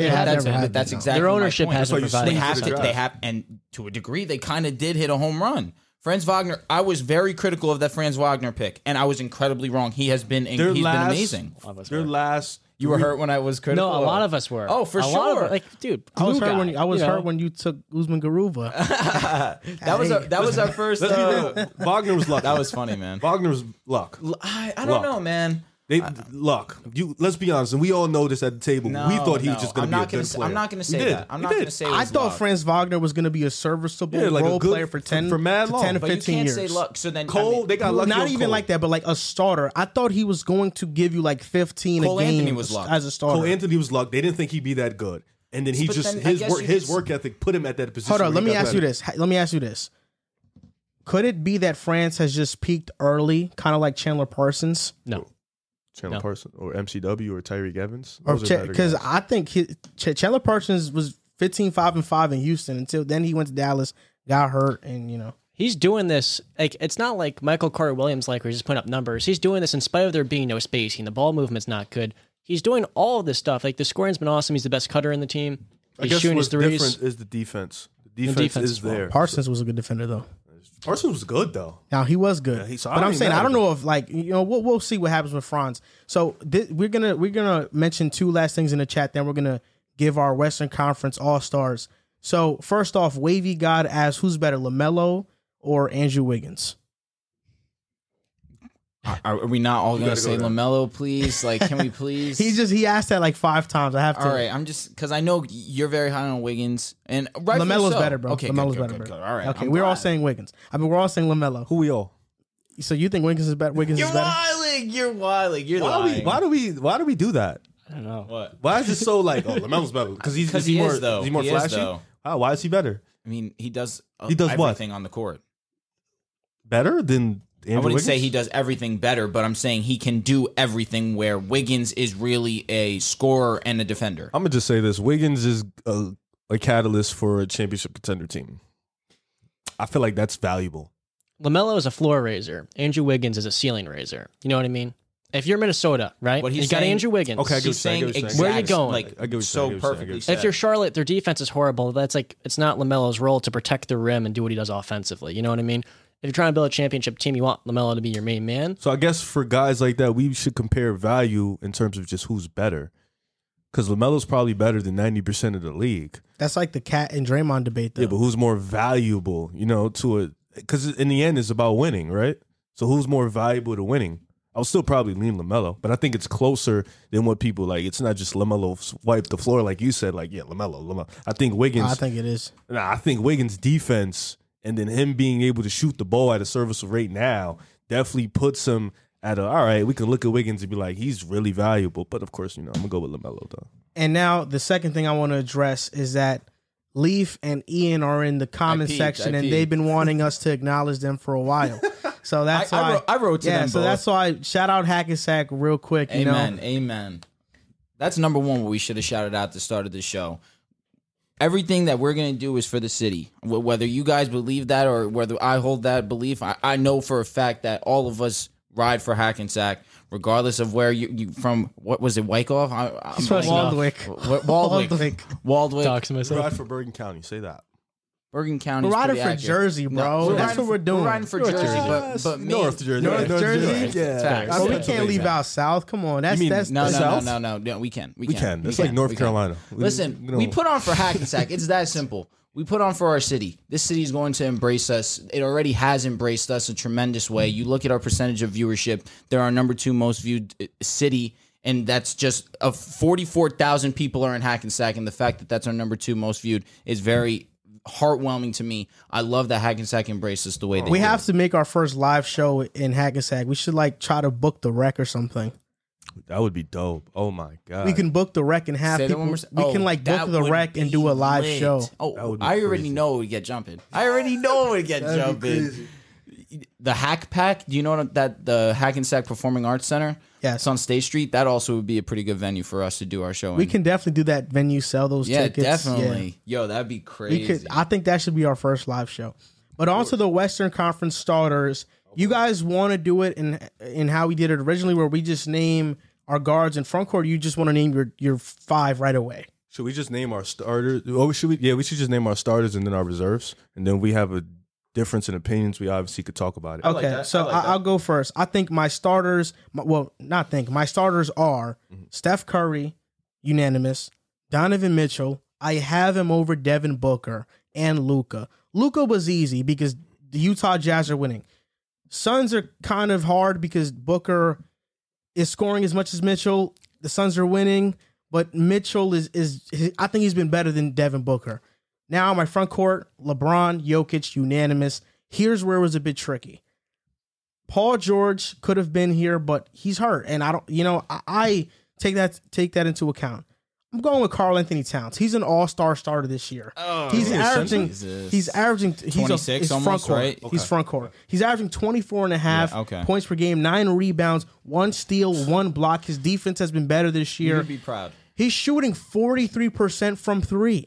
That's unheard of. He's an all-star starter. I don't care what you say. Who are you putting over him? Because you have that face. Are you done? Yes, Obviously, I'm done. The Joker is the center. Everybody knows that's clear. And Steph Curry is the point guard. My guys, starting 5. Now, you guys are right, but they're doing it from guards front court. They're not doing it by point guards. I understand. It would have been different if. I understand what you're saying because I said point guard. So we have the same backcourt. Obviously, Steph and Donovan Mitchell in my backcourt. Donovan Mitchell has just been the best 2 guard in the league, in my opinion. And of course, Utah is back where they are at the top of the West. He's been nothing short of amazing, putting on for his team. And then Steph is Steph, so that doesn't need to discuss. Staffordless. LeBron is going to start for me. Obviously, LeBron at this age, year 19, has been incredible. Granted, they're losing. They suck. But it's not because of him. He's been absolutely dominating. You're a bastard. And then Paul George has to start. I don't know what he's talking about with this Karl Anthony Towns thing. He does. Paul George has to start. And let me. No, he doesn't. He does. No, he does not. He's hurt right now. The Clippers. He'll get named a starter regardless. And he's going to be out for multiple weeks. He's not going to play. He's not going to be out. He's going to be reevaluated in multiple weeks. I agree. I don't think he'll play. However, he's going to be named a starter. Nah, bro. All right, let's see. Paul George has walked into this season, and granted, the efficiency hasn't been there. Has been their lead playmaker, their lead scorer, dealing with injuries throughout his whole supporting cast. Kawhi's not there, and he had them when he went down as a top 5 seed. They were a top 5 seed in a season where people didn't have them. They had them in the play-in, struggling, whereas Minnesota is in the play-in. So for me, Paul George has to start. He's been incredible on the defensive end. He's been incredible on the offensive end as a playmaker. He's been the go-to guy. He's had a couple highlight performances like the 40-point ball in Memphis, the game-tying 3 against the Dallas Mavericks at home, which was incredible. So Paul George has to start for me. And then, of course, the Joker, he's starting because he's just the Joker. So that's my starting 5. Steph, Donovan Mitchell, LeBron James, Paul George, and then the Joker. This guy, Gregory Castile, was like, I'll roll Paul George with one arm before I have Cat start. Yeah, that's messed up. Is Cat the most valuable player in the Timberwolves? No. Yes, he is. Are you saying Ant? You go out and say D'Angelo Russell is? I don't think it's definitive. Like, think it's D'Lo? I feel like he is slightly, but defensively, D'Lo has been very big. So you saying on any given night? D'Lo has been big communication-wise and on his rotations. I agree. But I think yes, when D'Lo goes out, Minnesota does fall apart, but that's because they don't have a serviceable guard behind D'Lo. Like if they were going from D'Lo to like Rubio, they would still be fine. Like D'Lo has these games where he goes 9 for 16, then like 2 for 16. You know, so Cat is the most consistent player on Minnesota, and honestly, I think Vando is more valuable defensively than D'Lo. Okay, I got that. That's fine. I don't know. I think he is the most valuable player to that team, but it's like there's many nights where he's like not overall. It's tough. It's hard to gauge because the Timberwolves are also in the play-in right now too. It's like they're still not a good team. Yeah, but that's the same thing. You can say the same thing for Donovan Mitchell though.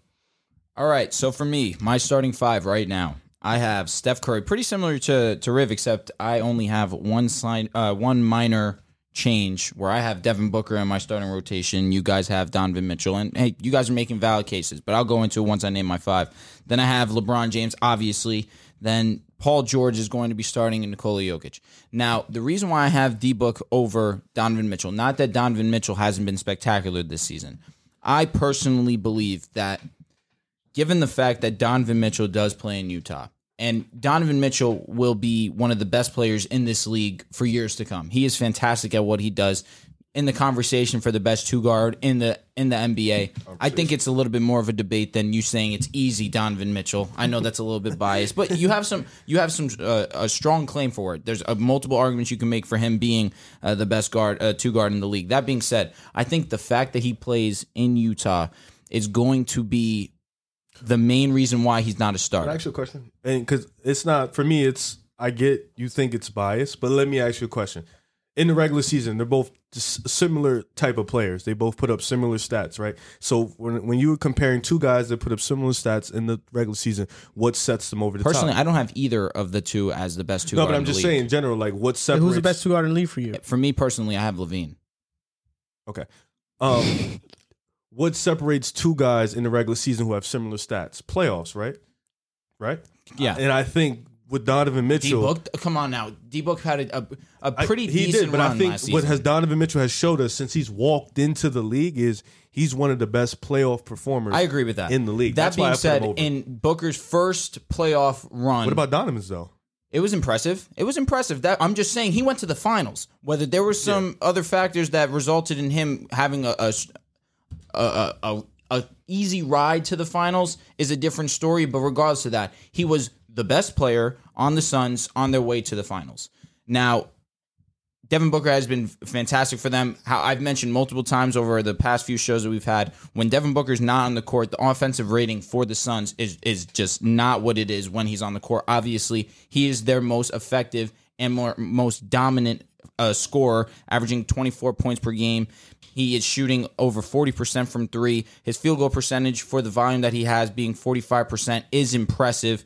I think that he should start, and given the fact the Suns are arguably the best team in the NBA, that should also play a factor into him being a starter. Last year, he wasn't even named a reserve until somebody went out with injury and then made the All-Star team. I think that he has been past the point of his due diligence in getting to the All-Star game, and I think they should justify it by making him a starter.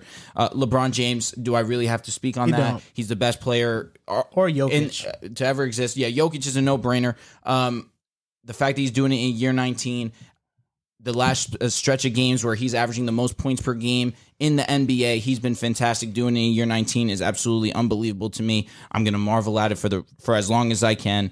Paul George, the reason why I have him over Karl Anthony Towns is for multiple reasons why Riv stated. The Clippers' expectations without Kawhi this year were to be a play-in team at best. But what we saw from, what do you think? I think people thought they were a playoff team. I don't know, because I mean, they're a team that beat Utah without Kawhi, but there was and also took Phoenix to 6 without Kawhi. Listen, and I fully agree with that. And what the Clippers did last postseason deserved the respect to transfer over into this regular season. However, didn't think that, though.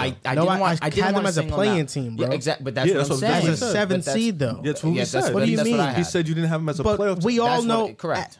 the gap between the 7th seed and the 5th seed in the West, or right even now, the East, right now. Not right now, Minnesota but even as in a- previous years, 7-5 is not a big game. But difference. you had Minnesota at 5, and now you flip it as of today. Minnesota's like 9, and the Clippers Yes, bro. were Minnesota's 6. like a 1.5 game behind 5. Yeah, but you had Minnesota over. If they have a 3-game winning streak, they're in the 5th seed. That's true. You know what I'm but saying? they won't have that. So You don't know that. I think people thought that it was.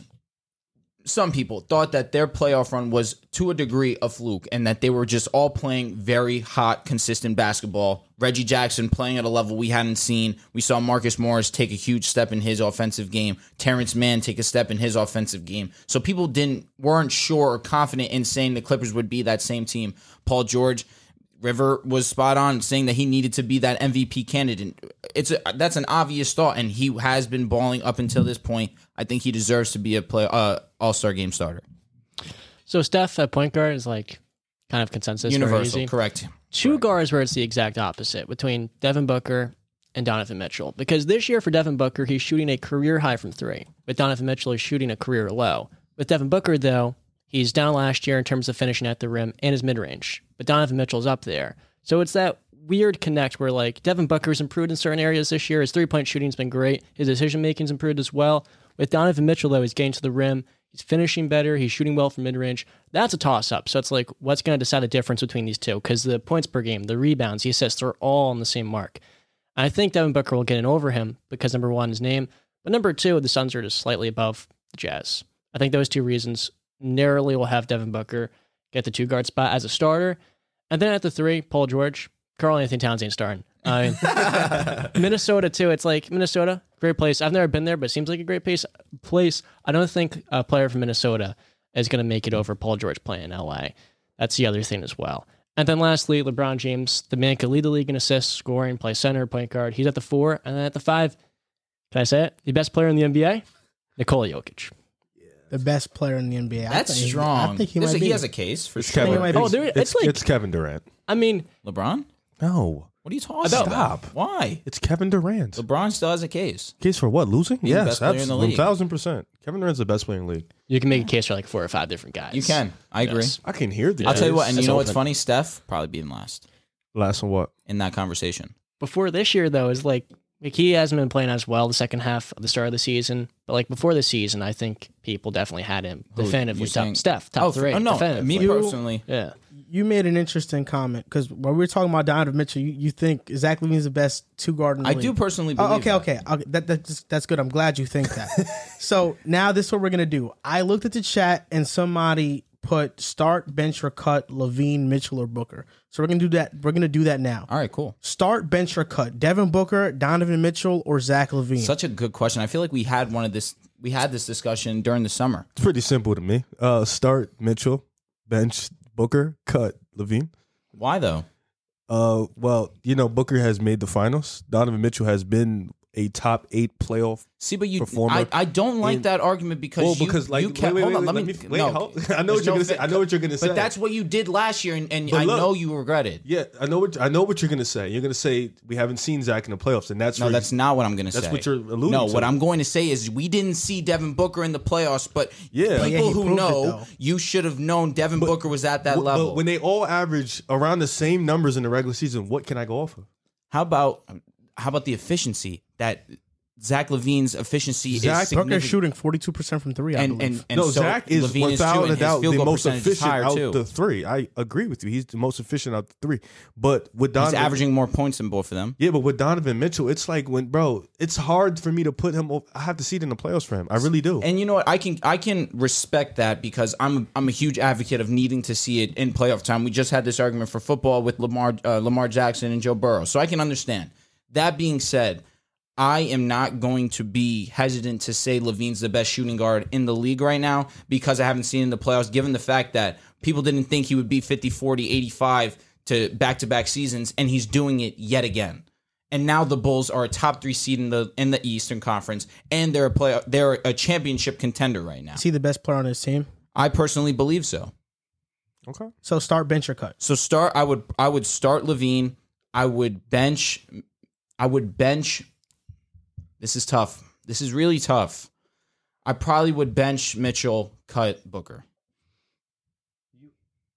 You're gonna bench Donovan Mitchell? Yes, I said I think that LaVine's the best two guard in the league. So why wouldn't I start him? That's crazy, bro. Okay, now don't think you, that's John. crazy? It is kind of crazy, but I believe it. First off, James Harden's the best shooting guard in the league. He's been playing mostly shooting guard this year. I hate you. See, but we have this conversation. Yeah, no, we have this conversation so many times that is Kyrie Irving the shooting guard. Yeah, I think we like this year with no Kyrie, he's been playing shooting guard. Our podcast has James Harden as a point guard, but I agree with that. I just want to point that out. Yeah, this year he's playing 60% of his time. we don't acknowledge Harden. So yeah, Harden's that weird. Correct. Yeah. Yes, correct. I know Harden's your guy. Yeah, we don't acknowledge Harden. I get it. Your guy's Paul George. My guy, for the people on Pickets that I don't know, is Devin Booker. I've been with him since his second half of his year in Phoenix, and I rode with him for a very long time. But I don't think people are just going to say, "Oh, D-Book's above Zach LaVine." It's tricky because Zach LaVine's a better finisher, better athlete, better three-point shooter, Correct. more efficient.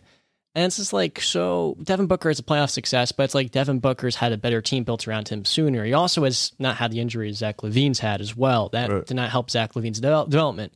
So it's tough. So I think Donovan Mitchell, I would have above. Again, as a Devin Booker fan, I'm going to be real. I'm not going to be biased and say Devin Booker, that's my guy. But I'm going to have Donovan Mitchell as the best. He's going to be starting there.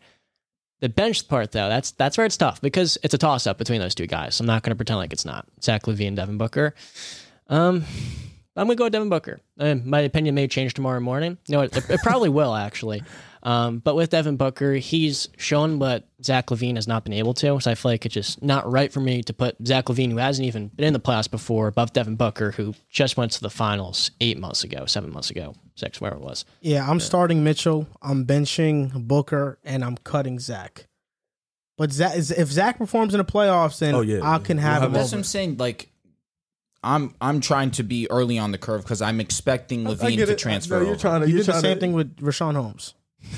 What do you mean, though? Because Rashawn Holmes having a good season. Sleep on the minute. Thank you. Finally, someone with some knowledge. Rashawn Holmes is good, but he just wasn't jared out. No, but you trashed him like he was garbage. No, I just said it was a gap between those two. I would say Zach is probably the most gifted out the three. No, he is, for sure. He has more talent. He has legitimately everything. Zach's got a case. What Zach just got 3 years ago, Booker has been doing in the regular season for a while now. And Donovan Mitchell, he walked in, he had it. So it's like for Zach, it's really just wait and see to the playoffs. Can he continue this efficient success? Can he have those explosions, those 30, 40-point games? Because we've seen these guys do that. So it's going to be tough. Now, Western Conference reserves. Now, I'm going to get heat for my reserves for the Western Conference. Ja Morant has to start. Has to be an all-star. Not start, my fault. Ja Morant, Luka Doncic, Devin Booker, Chris Paul, Draymond Green, Andrew Wiggins, and Rudy Gobert. I'm snubbing Dame. I'm snubbing AD and PG because they're hurt. They're injured. I'm snubbing them. DeAndre Ayton, it was between him or Andrew Wiggins. And I went with Andrew Wiggins. And Anthony Edwards, I thought about it, but I couldn't bring myself to do it.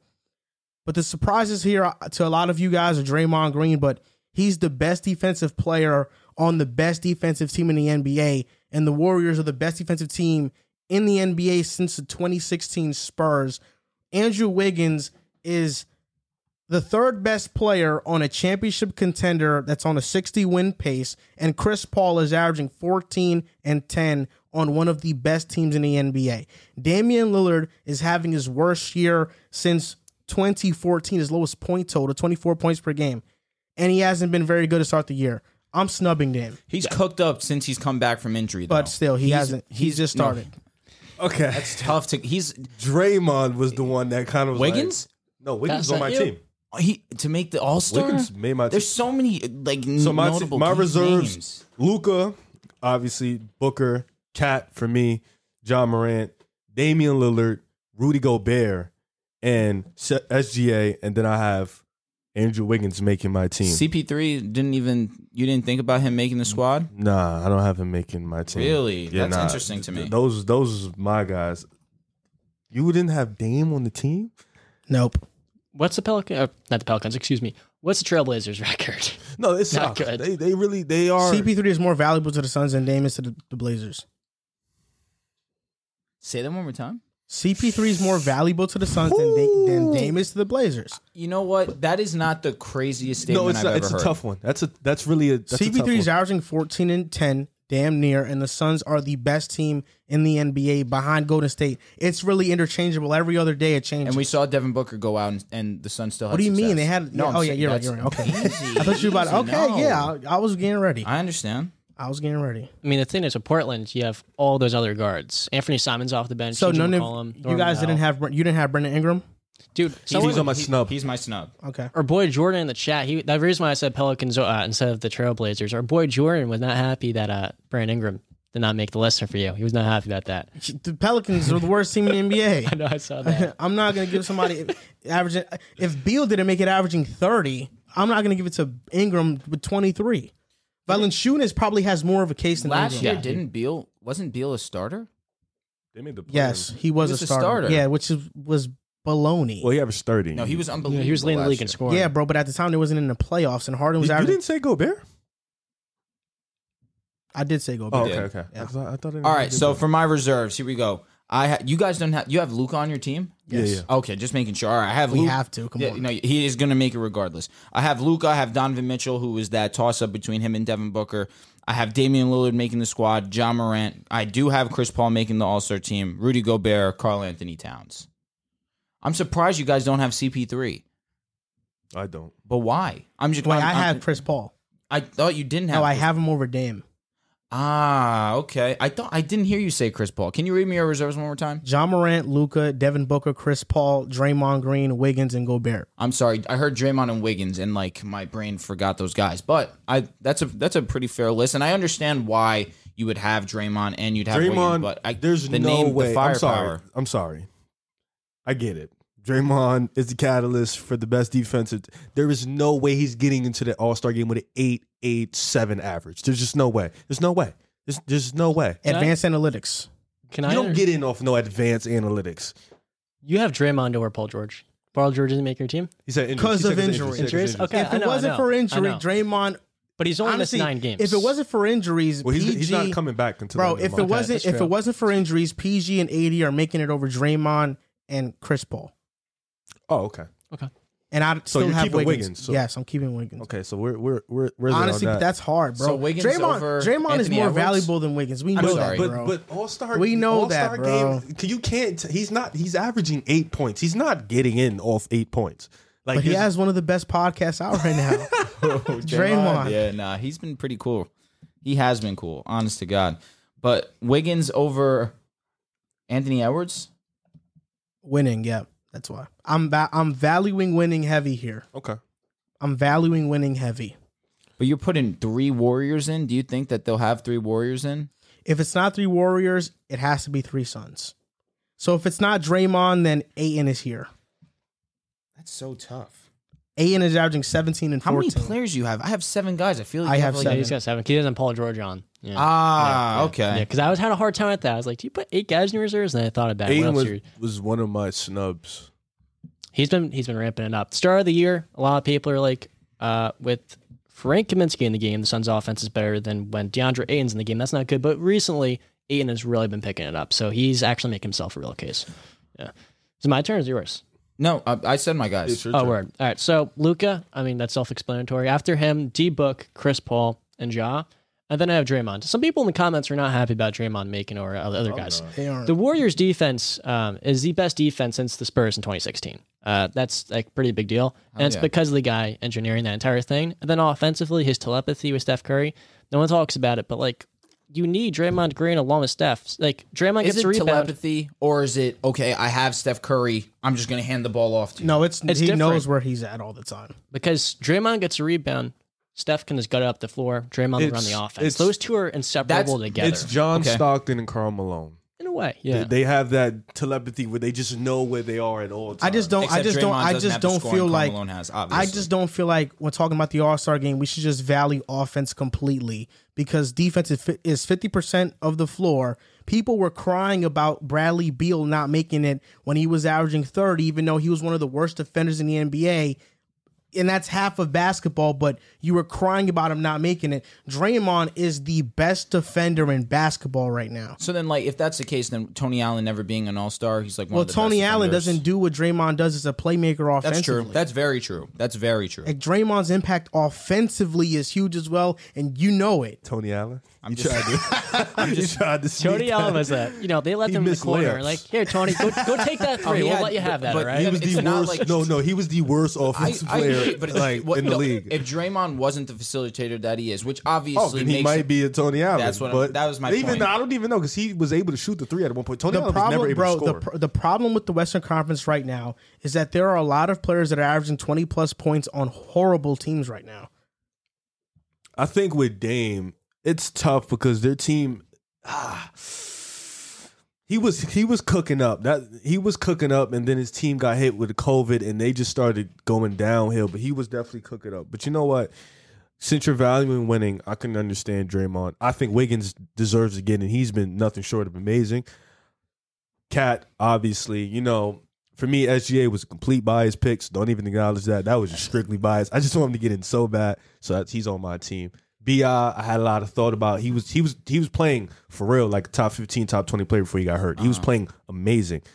So it's tough. Are we just going to give our snubs too, given the fact that we're just saying? I thought you was naming your snubs right now. Okay, so my snubs was... Wait, you were talking about your reserves right there? No, I was going into both. But I might as well finish. My snubs were DeJounte Murray, DeAndre Ayton, and Kristaps Porzingis. Those are my three snubs.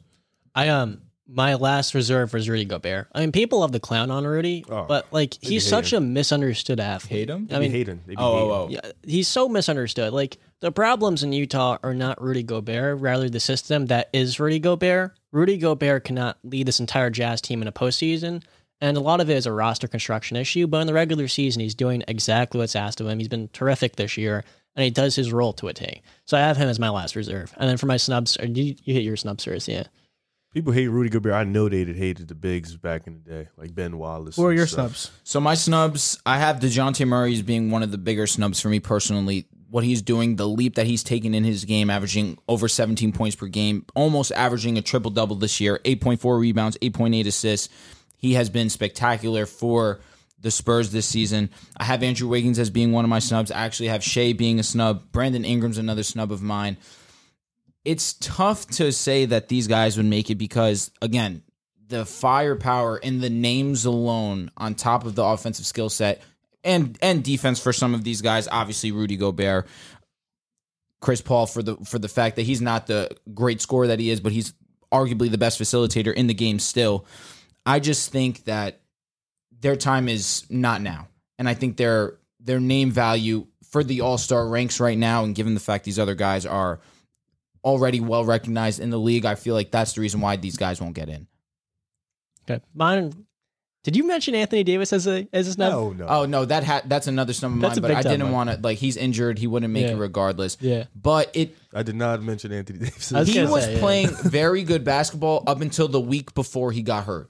I understand people were saying the defense aspect of the things wasn't there, but offensively, he was still averaging 25 points a game, averaging over double-digit rebounds, blocks. He's one of the worst shooters. That's the thing. Yes, I understand. His shooting's terrible. That being said, his paint presence was still as effective as ever. Can I ask you a question? Do you think the bubble was an anomaly? Like, do you think that was like... No, because he had other great seasons before that, bro. Great seasons. What is shooting anomaly? Shooting. As of right now, I'm not talking about him as an elite player. I'm talking about shooting. Three-pointer, it was. I have to say yes, because last season his three-point shot was not great. Even his mid-range shot last season wasn't what it was 2020. And this season he's been abysmal shooting the basketball from three. Is Anthony Davis, is his lack of productivity on the offensive side of the ball in terms of a shooter and on defense now less than it was before because of lack of motivation or injuries?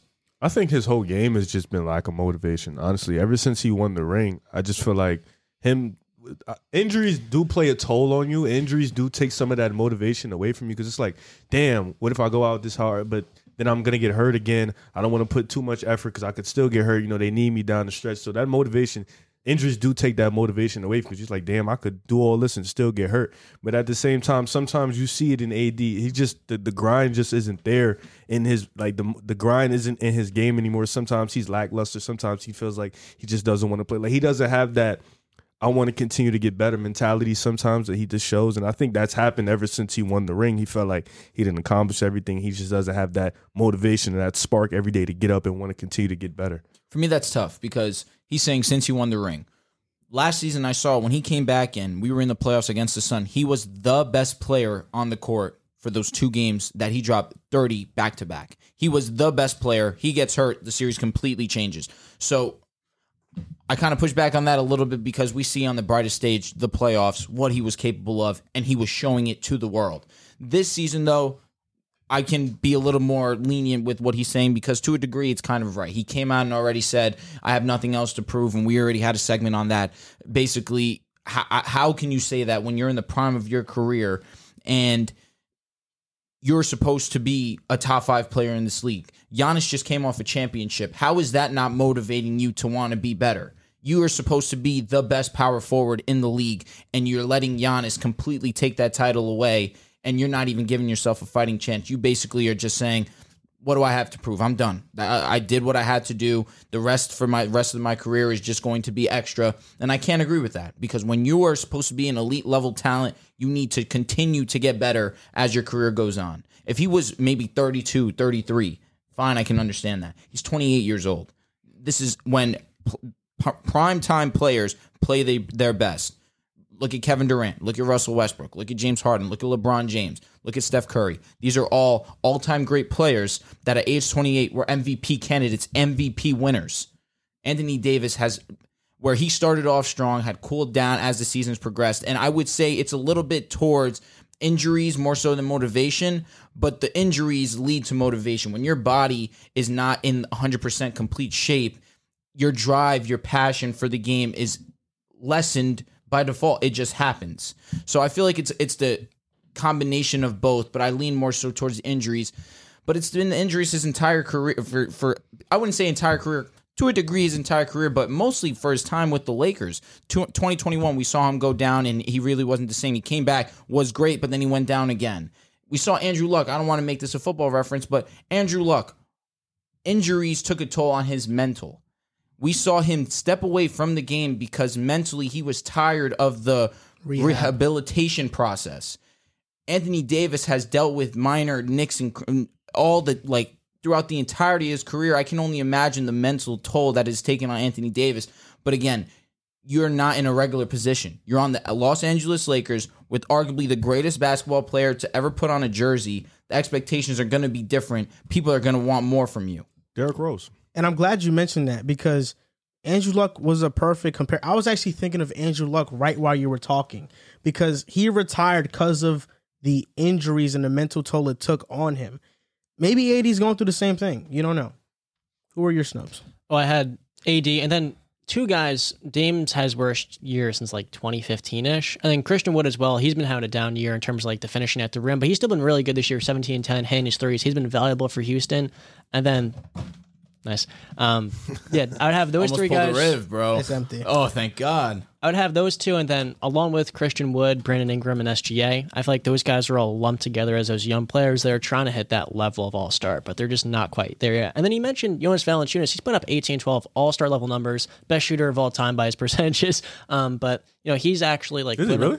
No, I mean he's getting there. I mean, if we're actually counting the sample size, I mean he's up there. But with all that in mind, I think he's someone that like at least should get like some credit for his numbers. But I mean, the Pelicans are not good. It's just so weird that someone like Brandon Ingram averages 23 points per game, and then his rebounds are like 6 rebounds and like 2 assists.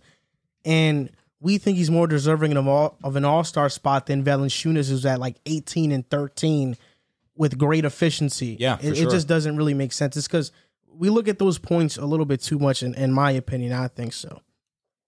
This is a weird situation right here because our topic list is pretty much done right now. We only had 6 topics, our Eastern Conference starters, reserve snubs, and our Western ones as well. And we're at 1 hour and 30 minutes. It's the shortest podcast we've done in months. This is half of our usual show, but we do have some Patreon questions we will answer. Okay, cool. First one is from PJs.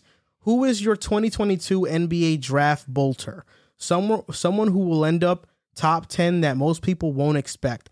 My choice is Hugo Besson out of the NBL playing for the Breakers, who will go at number 9 or 10, especially if the Spurs land one of these picks. So I think this is a Riv question because you're very in tune with the draft. So it doesn't have to be like an NBL player, but who do you think is going to jump up in the draft process that's playing in college currently? Mine was probably Scoot Henderson. I think him coming off the bench for the Ignite team or the overtime team, I don't remember which team it is, but he is one. Him coming off the bench, Ignite, and playing with Jaden Harvey. Him being the youngest on the team, being one of the most impressive guys on the team in terms of scoring, being at that age and being at that advance. I think he'll definitely jump into the top 10. He has the size. He needs to bulk up a little bit, but he has the mindset. He has the size. He has the skills, and he has the IQ, and he's performing off the bench. And it's amazing how he's this advanced at this age. So I think he's one of those guys that definitely jump into the top 10 for me. Okay, now next question is from Greg. With the current NFL draft order, what are your top 10 picks in the draft next year? Also, how many quarterbacks go in the first round? This is a you and Drew question.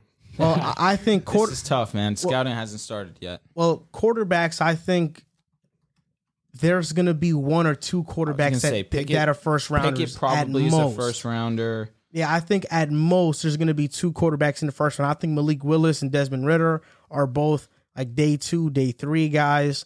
I look at Sam Howell as a day 2 guy. He could sneak into day 1. He has a lot of potential and promise. He showed very early in his career. And Matt Corral, he's getting a lot of hype. He might be a first rounder. So will Kenny Pickett maybe, especially after that fake slide. I think Kenny will be a first rounder. So we just have to wait and see. If the Broncos have that a pick around that area where Kenny Pickett should be drafted, I would be more than fine with taking Kenny. Yeah, I mean, in terms of the top 10 picks, bro. In terms of the top 10 picks, I haven't scouted either yet, but I'd say Aiden Hutchinson. I was going to say that's probably number one for me. Stingley, Kyle Hamilton, Jameis Williams has to be there. Evan Neal. No quarterback is going in the top 10. No quarterbacks going in the top 10 this Pickett, year. I think, will be close because he's in that 15 to 17 range. I feel like the more we come closer to draft day and we're going to see the combine, we're going to see his pro day, I think that his name will start to creep up more into that top 10 depending on the teams that shake up down there. And now next question, Cole Hrubes. Shout out to him. He's a new Patreon member. Yes, he is. It's Hrubes. So Cole, I'm just going to say Cole. How much will Ricky Rubio's injury affect Cleveland the rest of the year? Sitting at 20-15 and 5th in the East, Rubio has been a huge part of Cleveland's success. How much will they fall off? Can Rondo make up for much of what Rubio did? How did you guys see the rest of the Cavs season going? How do you see the rest of the Cavs season going? It's going to be tough. It really, everything depends on what can Rondo give you at this stage of his career. Can he continue the playmaking? Can he put up the amount of points that Rubio, Rubio was averaging 13 off the bench, so can we expect that from Rondo? Probably not. But can we expect him to, be that guy on the break to make those passes to the bigs? Maybe, defensively, Rondo can still probably play the passing lanes. It's tough. Rondo, he barely played this year. And even when we seen him, he wasn't good last year or this year. So it's really tough. I think, like we said before, this is going to be a Garland moment where he has to really step up and carry this offense in the backcourt. Now Sexton's out, Rubio's out for the year, so it's going to be really tough. But I think with the way they play and the defense they play, being that they're one of the best defensive teams in the league, defense always tends to get you wins in the regular season. So I think they'll still hover around that 4 to 7 range because of the fact that they play defense. But it's going to be tough. But I think Garland, being as talented as he is, he can step up for them for sure. I was very high on Rubio coming to the Cavaliers and what his impact would be. I thought it would improve Garland's game. I thought it would improve Sexton's game. Unfortunately, Sexton went down, but we definitely saw it boost Garland's game. And we saw Rubio be effective for the Cavaliers as well.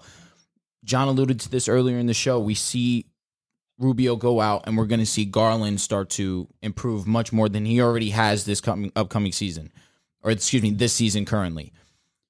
His shot numbers are going to go up. His attempts are going to go up. The ball's going to be in his hands more. And I'm sure if I'm the Cleveland Cavaliers, I'm happy with that because we see how he's developed over these 3 years early in his career. Now we're only going to continue to see him really take a ball-dominant type role, which I'm sure the Cavaliers have wanted since taking him on draft night. I think the Cavaliers will be fine. It's going to hurt. I don't think Rondo's the best replacement by any means. Riv is 100% spot on with the Hawks. He was a quarter of what he was with the Lakers in 2020. And with the Lakers this year, he really wasn't as effective as he was, nowhere near what he was with our championship-winning squad. But again, he's a different beast in the playoffs. But we didn't see that beast in the playoffs with the Hawks. I do just think the Cavaliers are going to be fine, and Darius Garland will be that reason. I think you guys hit the nail on the head, but with Rondo, he's been bad like these past he's years. been really with bad. The Clippers, it was a little bit of a different story because they had so much spacing. The Cavaliers this year have gone from the worst three-point shooting team in the league to like around that top 10 mark. They have so many shooters. Kevin Love, Jetty Osman, Dean Wade, Larry Markkinen. So with Rondo, this is the perfect situation for him to get paid in the offseason. If he plays well at this Cleveland team, he's got Darius Garland to help alleviate some of the pressure. He's got two high-level role men in Evan Mobley and Jared Allen. So much spacing. But I just don't think he's like that guy to any stretch. So, I mean, like, he's going to facilitate for them. Defensively, it helps. He's got two awesome rim protectors behind him.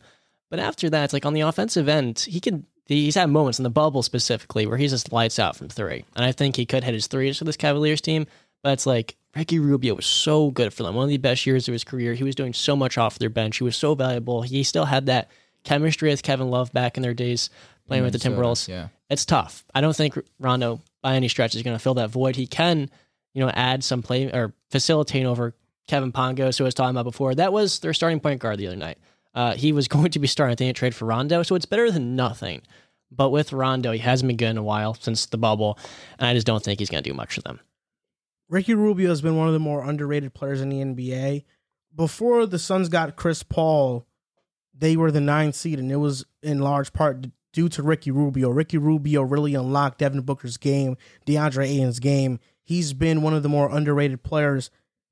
But I think having him, his loss is going to be huge. There's no doubt. But Rajon Rondo is the perfect replacement.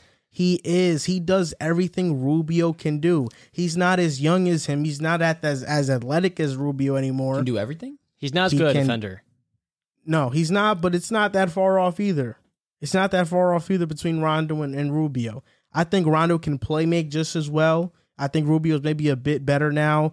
Shooting, they're both streaky shooters, even though Rubio's been very consistent this season. I just think they got the perfect replacement player for Rubio in Rajon Rondo. They're going to drop off, but they're not going to drop off a bunch. Do you think he could fill that void as that second? Like, Ricky Rubio is taking like Andre Miller type, like controlled fadeaway mid-range twos. I love Andre Miller. Yeah, like Rajon Rondo is not going to be doing pull-ups and all this sort of stuff that Ricky Rubio is doing. Sure, not efficient, but like he's only going to bring facilitating and playmaking. He's not going to add that element. That's huge, though. And when you brought up the Clippers and their spacing, he became unplayable at times. Yes, that matchup run. Definitely. I mean, so it like even though they had the spacing, they couldn't play him at certain strikes. He was just bad. He just wasn't good. It's a lineup-based league, and that's the thing with Rondo in the playoffs. Like you could say he could be that same guy for them, but it's like also a matter of size. But the Heat, he played so well against the Heat. The Heat didn't have a ton of size. Like Bam was their 5, and after that, kind of enabled him to play more in the game. That was a good matchup for him against the Utah series. It was a little bit harder for him to get him on the floor, and then he's not hitting shots. Yeah, exactly. And then again, like the shot creating element that Ricky Rubio is at least providing, sure, not efficient, but he was bringing some offense. Rondo can't do that. Is Hakeem Olajuwon better than current Jokic or Embiid? This is a question from the YouTube chat. Is Hakeem better than them? Shouldn't the question be, are they better than him? I don't know. It's the same thing.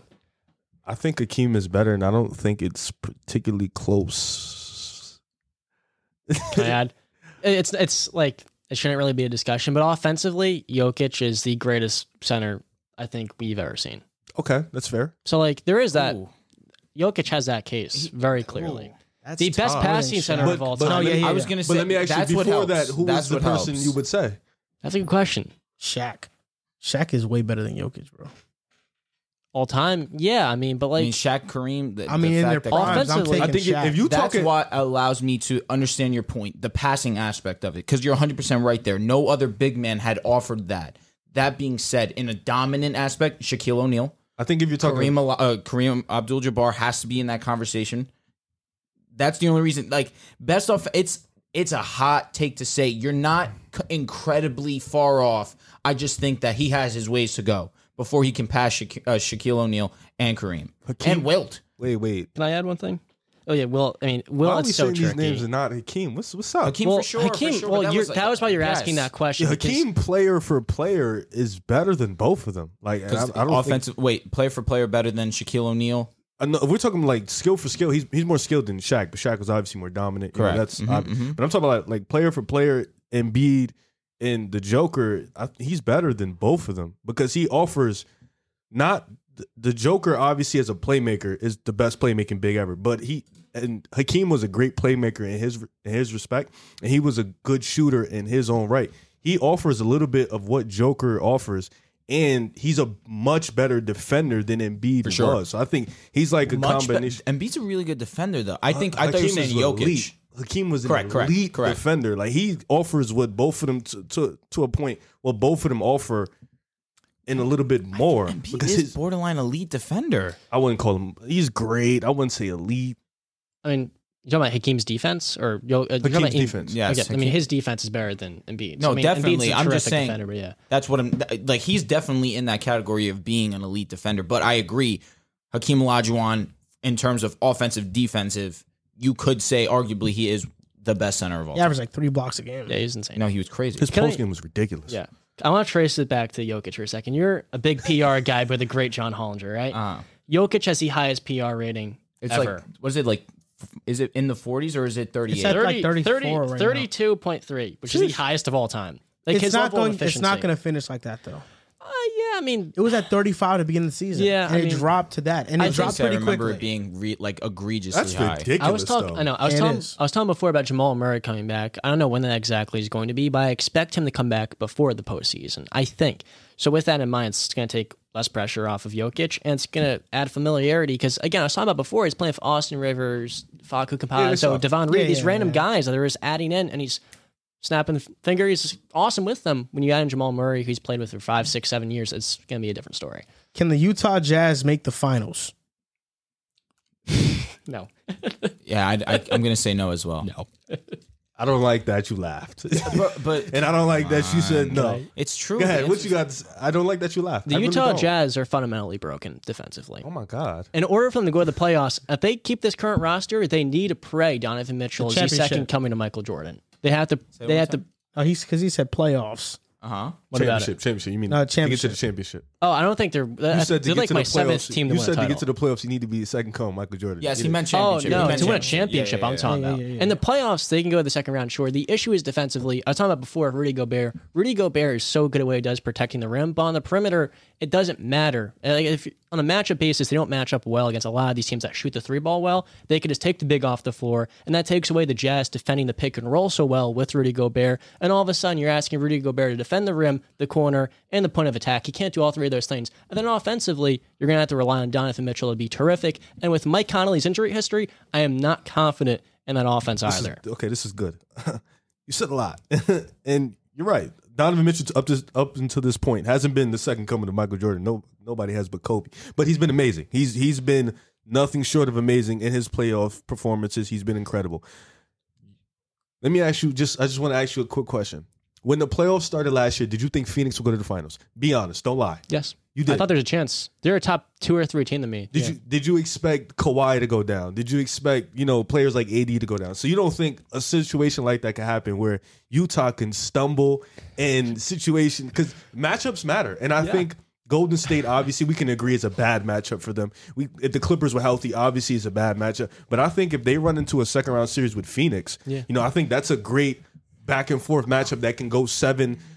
Whoever you want to go, Utah or Phoenix, obviously. But I think they match up in terms of Ayton, Gobert, Booker, Donovan Mitchell, Chris Paul. He has injury concerns in the playoffs, just like Mike Conley. So that goes in hand. And I think matchup wise, you look at Utah. There's teams that go small. Obviously, like you said, they can damage Utah because they don't have that wing defense. Those guys in the perimeter. But teams that have a big, I think those are teams that Utah can match up with guys who don't have elite perimeter guys, like guys who have like guards and have bigs. I think those are teams Utah can match up with. And you never know. They can make a run. I'm not going to sit here and say they can't make the finals. Phoenix just make the final. I think Utah is maybe not better, but they're just as good as Phoenix. You touched on one point. What if a guy gets hurt, right? Last year, their backcourt is playing on like one leg, and Donovan Mitchell and Mike Conley being injured. At the same time, a top 5, top 6 player in the league on the other end tore his ACL and Kawhi Leonard, and they lost 4 straight games. So my thing here is Mike Conley's not getting younger. He's 34. Joe Ingles is older. Neither of those two guys are getting younger. I'm worried about Mike Conley's health, certainly, because once he goes down, who's going to carry that point guard load? Donovan Mitchell. But then it's like you're asking so much out of him. Can he be? He's been a superstar in the playoffs, yes, but he has to be even better than that because, like I said before, they're not like their offense is freaking awesome. One of the best offenses I've seen in my lifetime as a fan.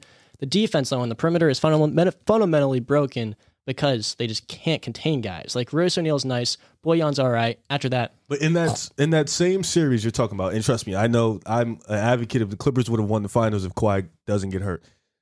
Kawhi played up until Game 5, if I'm not mistaken. No, he got hurt in Game 4. He didn't play Game 5 or Game 6. Conley didn't play until Game 6. They won 2 straight.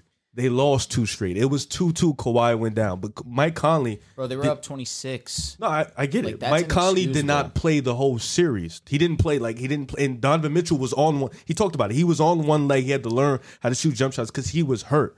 That same Clippers team that didn't have Kawhi took Phoenix to 6 games. Mm-hmm. So I'm saying Donovan Mitchell... You get and obviously health is a concern. Mike Conley has injury concerns, of course. But you get Mitchell healthy... You get Conley healthy. You can't say they can't make the finals because they haven't shown you at their best. Like last year was probably one of their best teams they had around Donovan Mitchell. They weren't healthy. Even the year before in the bubble, no Boyan. Bogey wasn't healthy, so they haven't really even been healthy enough to even say that Utah is in a championship team because they haven't been healthy. They had their guys Game 6. They were up 26 points. Oh no, of course they blew the game. They blew Game 6. Listen, I can't even. And you alluded to the wing play a little bit too. That's why I feel like the Suns have that advantage. You have Jay Crowder, Cam Johnson, you have Mikal Bridges. That alone is the advantage that I see from the Suns and why I personally... Wait, say those names again? Cam Johnson, Jay Crowder, and Mikal Bridges. Advantage? Defensively. Oh, okay. That's my main reason why I can't lean Utah over the Suns. And I think personally, Utah... Wait, but why though? Because Donovan Mitchell averaged 35 on the Clippers. So what can't he do Donovan against Mitchell's Phoenix? going to be fine. But you're saying defensively... I said defensively, You correct. feel like Miles Bridges, Cam Johnson, or those guys can probably... They have the defense. Utah does not. Whoa. Huh? They have the defense on the wings. Utah does stop not. Mitchell, right?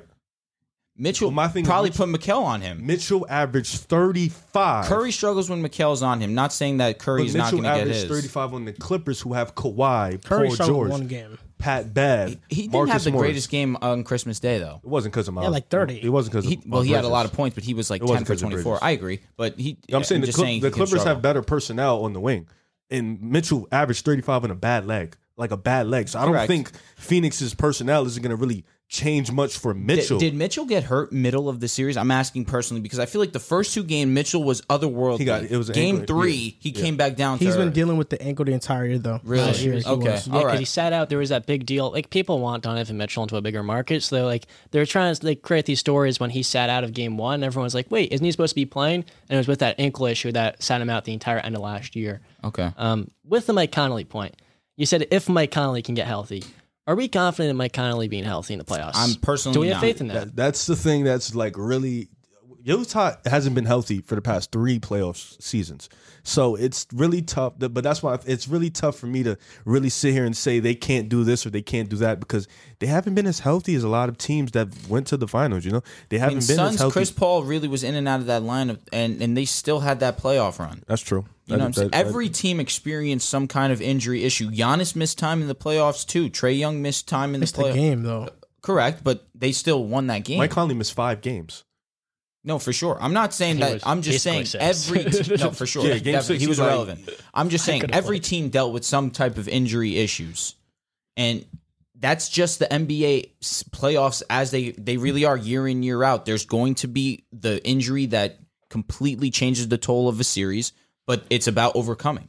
That's really how you get to the grand scheme of the NBA championship. Yeah, I just don't think there's like outside of maybe the Warriors. I don't think there's many teams in the West that you can say can just definitively beat down on Utah. It's just the Warriors. I think the Suns can, Phoenix. personally. I think it's a 7-game series. I think that's a Memphis, dogfight. Memphis would do a great job against them because they have so much spacing with Jaren Jackson Jr. playing better and the rim protection. They just 5-smoked them. That same team. The same Memphis team, had the same team but last also year. got a little Have you more seen what experience Desmond now. Bane's done Correct. this year? Correct. Have you seen how good he has been? Have you seen what Dylan Brooks has been continuing to do? And how much for Jaren Jackson Jr. was basically like a non-factor for them in Utah that would series. beat them. and John Morant has gotten It would better. be a good Utah would series. beat them. I would probably take Ja Utah in the averaged series. 30 and 10 that series. But Ja really was the only shining player on Why that do you squad. guys There are a bunch of disrespect different guys Utah now. like this, I'm like- not, because we've seen what Wait, so happens can when you the- throw a I small have- ball lineup at So them. can Memphis beat Phoenix?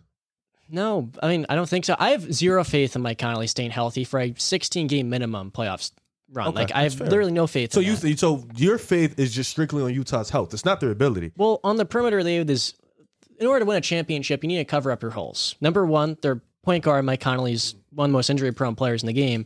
On the perimeter defensively, there's like another huge hole because if he's not healthy, you have a severe disadvantage against teams like the Suns and the Warriors have these insane perimeter creators. Like, do you have faith in Royce O'Neal shutting down No, the Steph Warriors Curry? will beat the Jazz. It's not Okay. a question. Well, what? The Suns, it's a 7-game series. It can go I mean, either I don't- way. Why are we disrespecting the Suns? They're, What about- they're arguably the best That's team in not the NBA? disrespect. It is because I feel like What's Utah. this? Utah. Utah Wait, lo- 'cause that- you guys keep talking about this is these basically wings. The but- Suns aren't on the Warriors level, bro.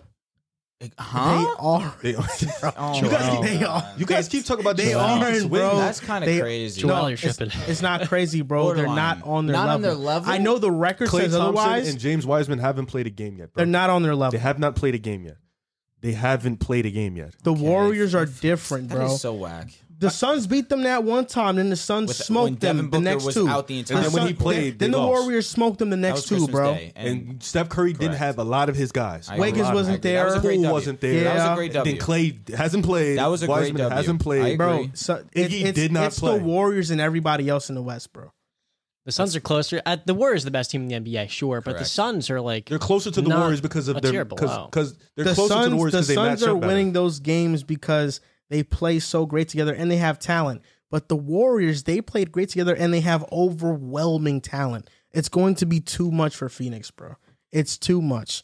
Even with Denver, Jamal Murray coming back, I'm gonna come back to that point, and even Kawhi if he comes back this year as well. I think the Clippers, if they have Kawhi, could easily beat Utah again. I think they can easily beat the Suns too, though.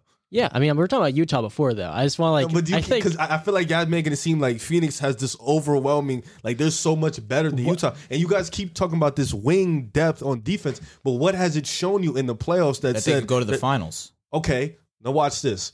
They played without Kawhi. Did not play that whole series. They won in 6. Yeah, Kawhi did not play that whole series, and they Six went, is a long series. and they though. went to understand. war. And they For no and hold Kawhi, on. yeah. And hold on, because that series is so funny to me. They didn't even they Game went in 2, correct. 6. Correct, But let's be correct. honest. I agree. Paul George lost them a game. He did. So Paul George lost them one of the games, and They then won two on of the an games. alley-oop. Two of the games was like it was close, came down to the wire. So it's like that game was still a tug. You went to war with Paul George and Reggie Jackson. Those were the two guys you went to war with. So it's like the same guys Donovan Mitchell just went to war with by himself, like without his backcourt mate. So it's like it's just I don't understand this overwhelming wing depth with Phoenix when it hasn't shown you much in the playoffs. we've talked at length about the Jazz's issues, like the things that could hold them back from going to a championship. Championship, yes, but not beating Phoenix. What is Phoenix's flaw? Like, what is the issue with this team? They don't have a flaw, but they are great in a lot of things, but they just don't have that talent to put them over the top. They're like- that the Warriors have, bro. I think they have the best 3-and-D player in the game in Mikal Bridges. DeAndre Ayton just entered his 5th season as well. DeAndre Ayton, no, he's not a dominant center.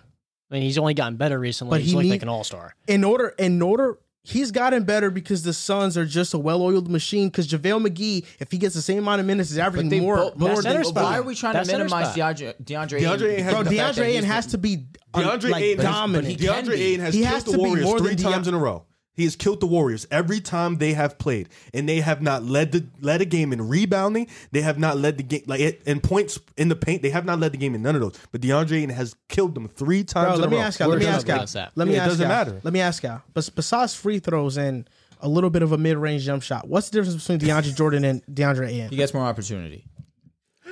I'm being dead serious.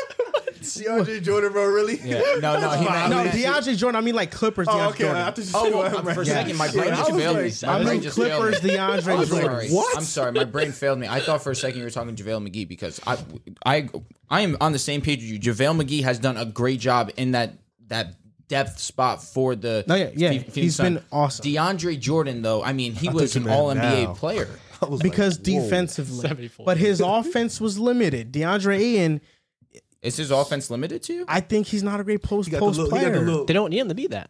but he has to in order for them to take the next How do you step. beat the Warriors? And I mean, you talk him- about what? Yeah. Whoa, Him to- hold up. Hold up. Yeah, that's it. You talk about Mike Conley. Chris Paul was hurt every single series. But, and he still played, though. His shoulder against the Lakers, he was hurt. Versus the Clippers, he was hurt. Against the Nuggets, that was the only over it, and that was the best series versus the Nuggets. That was the only series he was 100% healthy. And then in the finals, he was hurt as well. We can't count on Chris Paul to stay healthy. But do you count on Chris Paul or do you count on Mike Conley? Because you easily side with Chris Paul.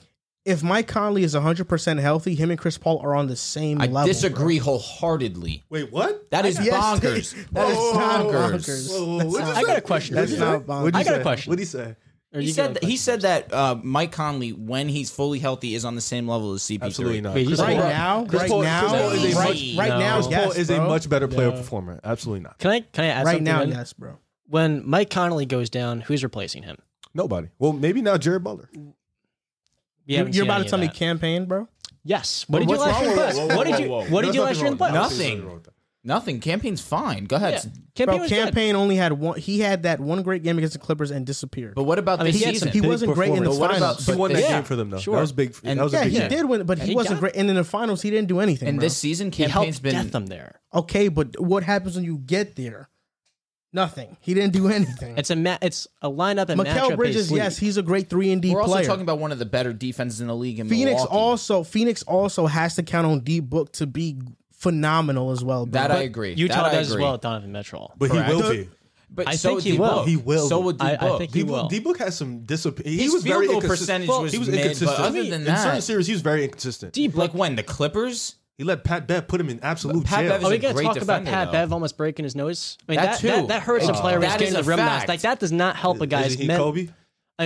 No, he's not Kobe. That's where you get me a little bit. When you go with the rim next time, you got Pat Bev in your back. I agree. You know what I mean? Yeah, no, so that I get didn't it. help D-Book as well, man. Like, that's another factor. It's just sometimes when he disappeared, he had some stretches where he wasn't good. Then he come up with a 40-point game. Look, I think Phoenix, they're contenders. This is how I view the Western Conference. The Warriors are stand-alone tier 1. In the tier 2, you have the Jazz, you have the Suns, and if Kawhi comes back, the Clippers are in tier 2. But if they're not in there. Tier 3 is every. What about Denver? Denver's tier 3, bro. And they get Jamal Murray back. Yes, they got swept by Phoenix. With all due respect. With Sorry. Jamal, Did you see it wasn't just Jamal Murray. Will Barton was hurt, and Will Barton's been their second best player recently when Jamal Murray comes back. No, loves the Nuggets. tier 3 is Denver, Memphis. Who else is in the West? Jamal That's Murray. really Dallas. Lakers? The only Lakers. You're right. Okay, I'll give you. I would the put true Lakers respect. in tier 2, bottom. Lakers low, are tier 2. I forgot about them. Wait, that's why I'm like, Just hello? because you guys have LeBron, but your talent sucks. Tier 3 is Memphis. It's Denver, and it's I forgot who else I mentioned. You said Dallas? Not Dallas. I think it's Minnesota. tier 4. You're Minnesota boys? No, they're tier 4. They're tier 4. Oh. Then that's pretty much it. I think outside, it's That's pretty much it. You have Memphis tier 3 or tier 2? Let me do this again. Yeah, please. Tier 1 is Golden State. They're in By themselves? They're in a space alone. I think if Kawhi they're is renting healthy, out the Clippers entire are tier second 1. floor, Suns bro. are not on tier 1. No, that is disrespectful. The Warriors are on a Disrespectful. different level than But that's Phoenix. okay. You can You don't still think say the Clippers that, would be tier 1 if Kawhi's healthy? No. You get the same no, Kawhi. no, I agree. I You get agree. the same I agree. Kawhi. No, they Can I can't add be Golden something? State, bro. Can I think they can go small, and then it gets nasty from there. Okay, can I finish, man? I'm sorry, go ahead. Tier 1 is Golden State. They're standalone. I get that Phoenix has a similar record, but in the playoffs, I'm picking on Golden State 100%. Tier 2 is Phoenix, and it's Utah and Clippers if they have Kawhi. Tier 3 is Memphis, and is Denver. Then Tier 5 is everybody else Where's in the LA? West. Where's LA? LA is tier 2. Did I mention LA? No, I keep forgetting about Because them. they I'm suck. sorry. You guys are so forgettable. Okay, tier 2 is Lakers. It's really just LeBron Just is because tier of LeBron. 2. And I'd even put you on tier 3, bro. I really don't have faith in you guys at all.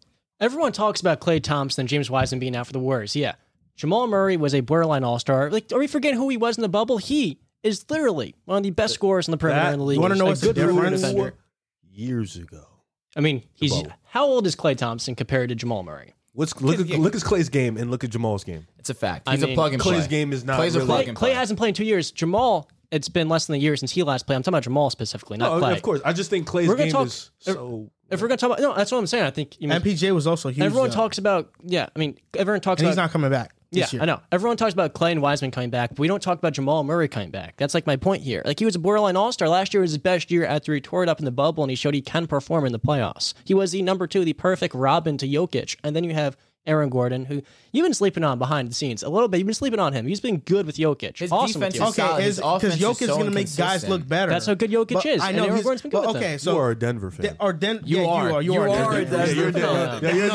fan. No, you just sound like a Denver fan. Okay, can the Nuggets beat Phoenix, bro? I think they could. I think they're in tier 2. You think they could? I think the Nuggets are in tier 2. You're telling me the Nuggets could a healthy Nuggets. You gotta say that. I just want to make this. I just want to make this clear. You're telling me the Nuggets can beat the Suns, but you don't. It sounds like from what you've been saying this entire time, Utah really has no chance against Phoenix. I view Utah as the 3rd to 6th best team in the West in the playoffs. In the regular season, they're top 3, yes, but in like a 7-game series where teams can directly see, all right, this is your issue here and there, and they're just targeting that nonstop, and then Rudy go. You talk about the Jazz signing Rudy Gay so he could be that small ball 5, right? That's so cool, right? Yeah. They have Hassan Whiteside too. Though. That was their 3rd biggest issue. You didn't address your number 1 issue. What is Danny Ainge and Justin Zanuck, or what are they going to do in Utah to fix that one huge issue on the perimeter? You need to be able to stop guys. The West is star-laden. Steph Curry, Devin Booker, Chris Paul, all these guys, LeBron. You can't stop them with one leg Mike Conley or Bojan Bogdanovic. Well, yeah, that's why Golden State is on a different level. They can stop Phoenix. The only star on Phoenix, the only true star on Phoenix is D Book, bro. Chris Paul is the floor general leader for Phoenix, but he's not a superstar player, bro. He's not a top 20 player in the NBA. It's not. He's not top 20. He's leading the league in assists. No, bro, he's not. He's leading the league in assists. No, he's not. James Harden is above him in assists. No, he's not. No, he's not. No, he's not. And assist totals, maybe. No, James Harden leads the league in assists, guys. No, per game. No, yes, per game average. Trust me, he doesn't. Chris Paul averages around like 10.4. Harden's around James like is like 11. No, he's not. No, he's not. He's not. No, he's at 9.8. Yes, that's what I'm saying. Chris Paul, I think, maybe tied. Can I ask you two a question? Because you guys keep saying Utah doesn't have this stopper. They're done. Who's Phoenix's stopper? Are you serious? Mikal Bridges, Jay Crowder, Cam Johnson. DeAndre Ayton was so good for Mikal ain't stopped Middleton. Middleton was cooking him. Mikal ain't stopped PG either. So what are we doing here? What are we doing here? Like, honestly, like I'm getting upset. What are we doing here? The same guy who was cooking Russell O'Neal was giving Bridges and Jay Crowder the business. Cam Johnson the business. So what this so stopper? What like Mikal Bridges has only gotten better. That was his first time in the playoffs. You know what I mean? fair. Like That's fair. that plays a role. That's fair. Okay, I can see that. Okay, we also have seen in the past that, you know, just because you perform in your first time in the playoffs doesn't mean you're going to do it again. Peachy average. He shot 29% from 3, 42 from the field. He just who are you talking about? Volume. Paul George. What are you talking about? You watched the series. You really thought it was because of Bridges? Because he had the volume is why he had the point totals that he did. His efficiency was garbage. You think it was because of Bridges? Did you watch the series? Who else would it be? They gave a plethora of schemes at him because he was the primary option. First of all, those numbers is very because he had 2 bad games in that playoff series. Not because of Bridges. He was missing wide open shots. He was just missing shots. The whole Clippers team in game 5, I believe, no, game 4 in Los Angeles, the game that went down to the wire, they were missing wide open shots because their legs were dead because they played about 10, 12 games in like 14 days. They were literally tired. It was back-to-back 7-game series in round 1, then a 6-game series in round 2. Phoenix they swept the Nuggets, so they had a lot of they had a lot of, you know what I'm saying? They had a lot of energy. That's what I'm saying. It wasn't because nobody was really stopped. He had 36 in Phoenix. Game I'm not 1. saying he didn't have great games. And then he had a highlight game in game 5. He's Paul George. He should have a game. That's what I'm saying. Like it wasn't like this stopper Phoenix thing. Like that's what I'm talking about Utah though. Like Utah's issues. Like no matter how you want to spin it, Utah is much worse defending on the perimeter than Phoenix. They have issues, but Phoenix and Utah. Okay, I just want to ask you this: if they face in the playoffs, what's the series going to? Who? Utah and Phoenix. Yes. I think anything less than 6 is disrespect. I agree. It's totally dependent on context. Is Mike Conley healthy? Is Chris Paul healthy? Yeah, I mean, I'd rather have campaign than Trent Forrest / Jared Butler running my offense. I don't know. Right? Jared Butler can be just. Well, as I'd good rather as have. What has Jared Butler shown you this year? He hasn't gotten minutes, but he can be just as good. He can just be good as campaign. Because you know what the problem is. Oh, am I taking Jordan Clarkson or campaign? Jordan Clarkson. Not even that. You know what the problem is? What you're saying. If Mike Conley is even playing, I think what's good about that is that now Joe Ingles is not becoming a starter, and now they have a guy who they have Ingles and Jordan Clarkson coming off the bench. Those are 2 of the most dangerous players coming off the bench in the league. And that's better than Cam Payne and Cam Johnson and whoever else. Ingles might also be traded. Joe Ingles is better than Cam Payne. He might also be traded as well by the deadline, possible. too. Clarkson is way better than every bench player on Phoenix. Easily. Like, it's not even close. Cam Johnson thank is you. the That's two-way the one, product here. Like, correct. Jordan Clarkson's a bad defender. He's not helping Utah on that end of the floor. But he's helping you Rudy Gay's so probably much on just that as good other as Cam end. Johnson. But what though. happens when Disagree. Jordan Clarkson's not Wholeheartedly. hitting his shots in No, Game it's 7? it's a fact. That's tough. That's tough. When he's not hitting- Riv. Is Rudy Gay just as good as Cam Johnson? Yes. He's As just good as Cam Johnson? He's just Rudy as good. Gay? Rudy Gay? A little better. Rudy Gay's like, he's nice. I don't know. I mean, he's getting older as well. He's another Cam Johnson, excuse me. He's getting better. And Rudy Gay's how old? 36? You know what I mean? But I don't think that's ludicrous. They're the same. But like, They're on the same level though. I mean, That's the what I'm point saying. is, by the end of the season, do you expect Rudy Gay to sustain this, like, and he hasn't been awesome this year in Utah. The thing is, he's been dealing with injuries, and he's getting older. Like, he's not getting better. We Cam need Johnson a is. Utah and Phoenix matchup. I think it's going to happen. I think it's going to happen. I'm sick of this. It happens likely. I think in the second round. And I It's can't very wait till possible. Donovan just completely dominates Booker, and I'm just going to come. I mean, here right with now, you guys. Phoenix is 2, Utah's 3. They're going to meet. I like the Clippers Nuggets. Maybe Nuggets. I think the Clippers are more likely to win a really don't- championship I than don't- the Nuggets. I But don't want like to see Denver. Yeah. Denver and Utah are like in the same playing field for me. Yeah, so we're gonna cut this episode short because we all have New Year's Eve stuff to get That's to. a fact. Tomorrow is January 1st, and we want to give you guys a huge shout out for such an amazing year. This year's been amazing. Happy New Year's Eve to all you guys and your family. Happy New Year's to all of you. We have merch dropping on pickasidepodcast.com. It's gonna be a Pick a Side shirt right now. And it says Pick a Side. It's our logo, but without the circle. It just says Pick a Side. If you go on the website, you can see it. It'll be up next week. Yes. Next week. The shirts, okay, it's up next week. The shirts are what? How much again? It's $25. You get in a white, a gray, a black. It says Pick a Side in black letters, I believe, white letters for the black tee. It looks really cool. $25. And again, they're only going to be up for a limited time. Once the shirts are gone, we're going to drop hoodies, but the shirts will be making a return in the future. So if you miss out on the shirts, unfortunately, it's going to take some time for they come back and make an appearance. Yes, and you can follow us on Instagram and TikTok at Pick a Side Podcast, on Twitter at Pick a Side Pod, and please make sure to follow our Twitter. We got to get Absolutely. that We need number that. up That's the there. one You we got to need up. start jumping. That's the one. And while you're at it, we have our @ names in the bio. Drew's, mine. Riv has no Twitter. We're working on that. Trust me. TBD, JC's. man. So yeah, drop a You're gonna follow have to for sit us down as well. with Twitter or something, man. Yeah. Thank you guys for an amazing year. We're ending this stream short. This is the shortest Pick a Side episode in Ever? probably like a year. That's crazy. Yeah. So thank you guys so much for listening or watching, and we'll see you next time. This is Kirk Henderson from Pod Maverick, a Dallas Mavericks podcast. In case you didn't know, the show you are listening to right now, as well as my show, is part of the Blue Wire Podcast Network. Blue Wire was founded in 2018 on the concept that independent podcasts would be more successful if they worked together. Today, Blue Wire has grown to feature 300 shows led by former athletes, media professionals, and passionate fans. Over the past few years, Blue Wire has privately raised over $10 million to expand their team, podcast network, and business operations. Now they're raising another round on WeFunder. WeFunder is a crowdfunding service that connects startups with investors. It's a cool platform that gives everyone the opportunity to be part of a growing startup. You can invest for as little as $100. In other words, you don't have to be a millionaire to invest in cool companies on WeFunder. Blue Wire is raising money to expand their sales team and improve operations, which will in turn help this show continue to grow. If you'd like to be part of the Blue Wire investment round or want to find out more information, go to wefunder.com/Blue Wire.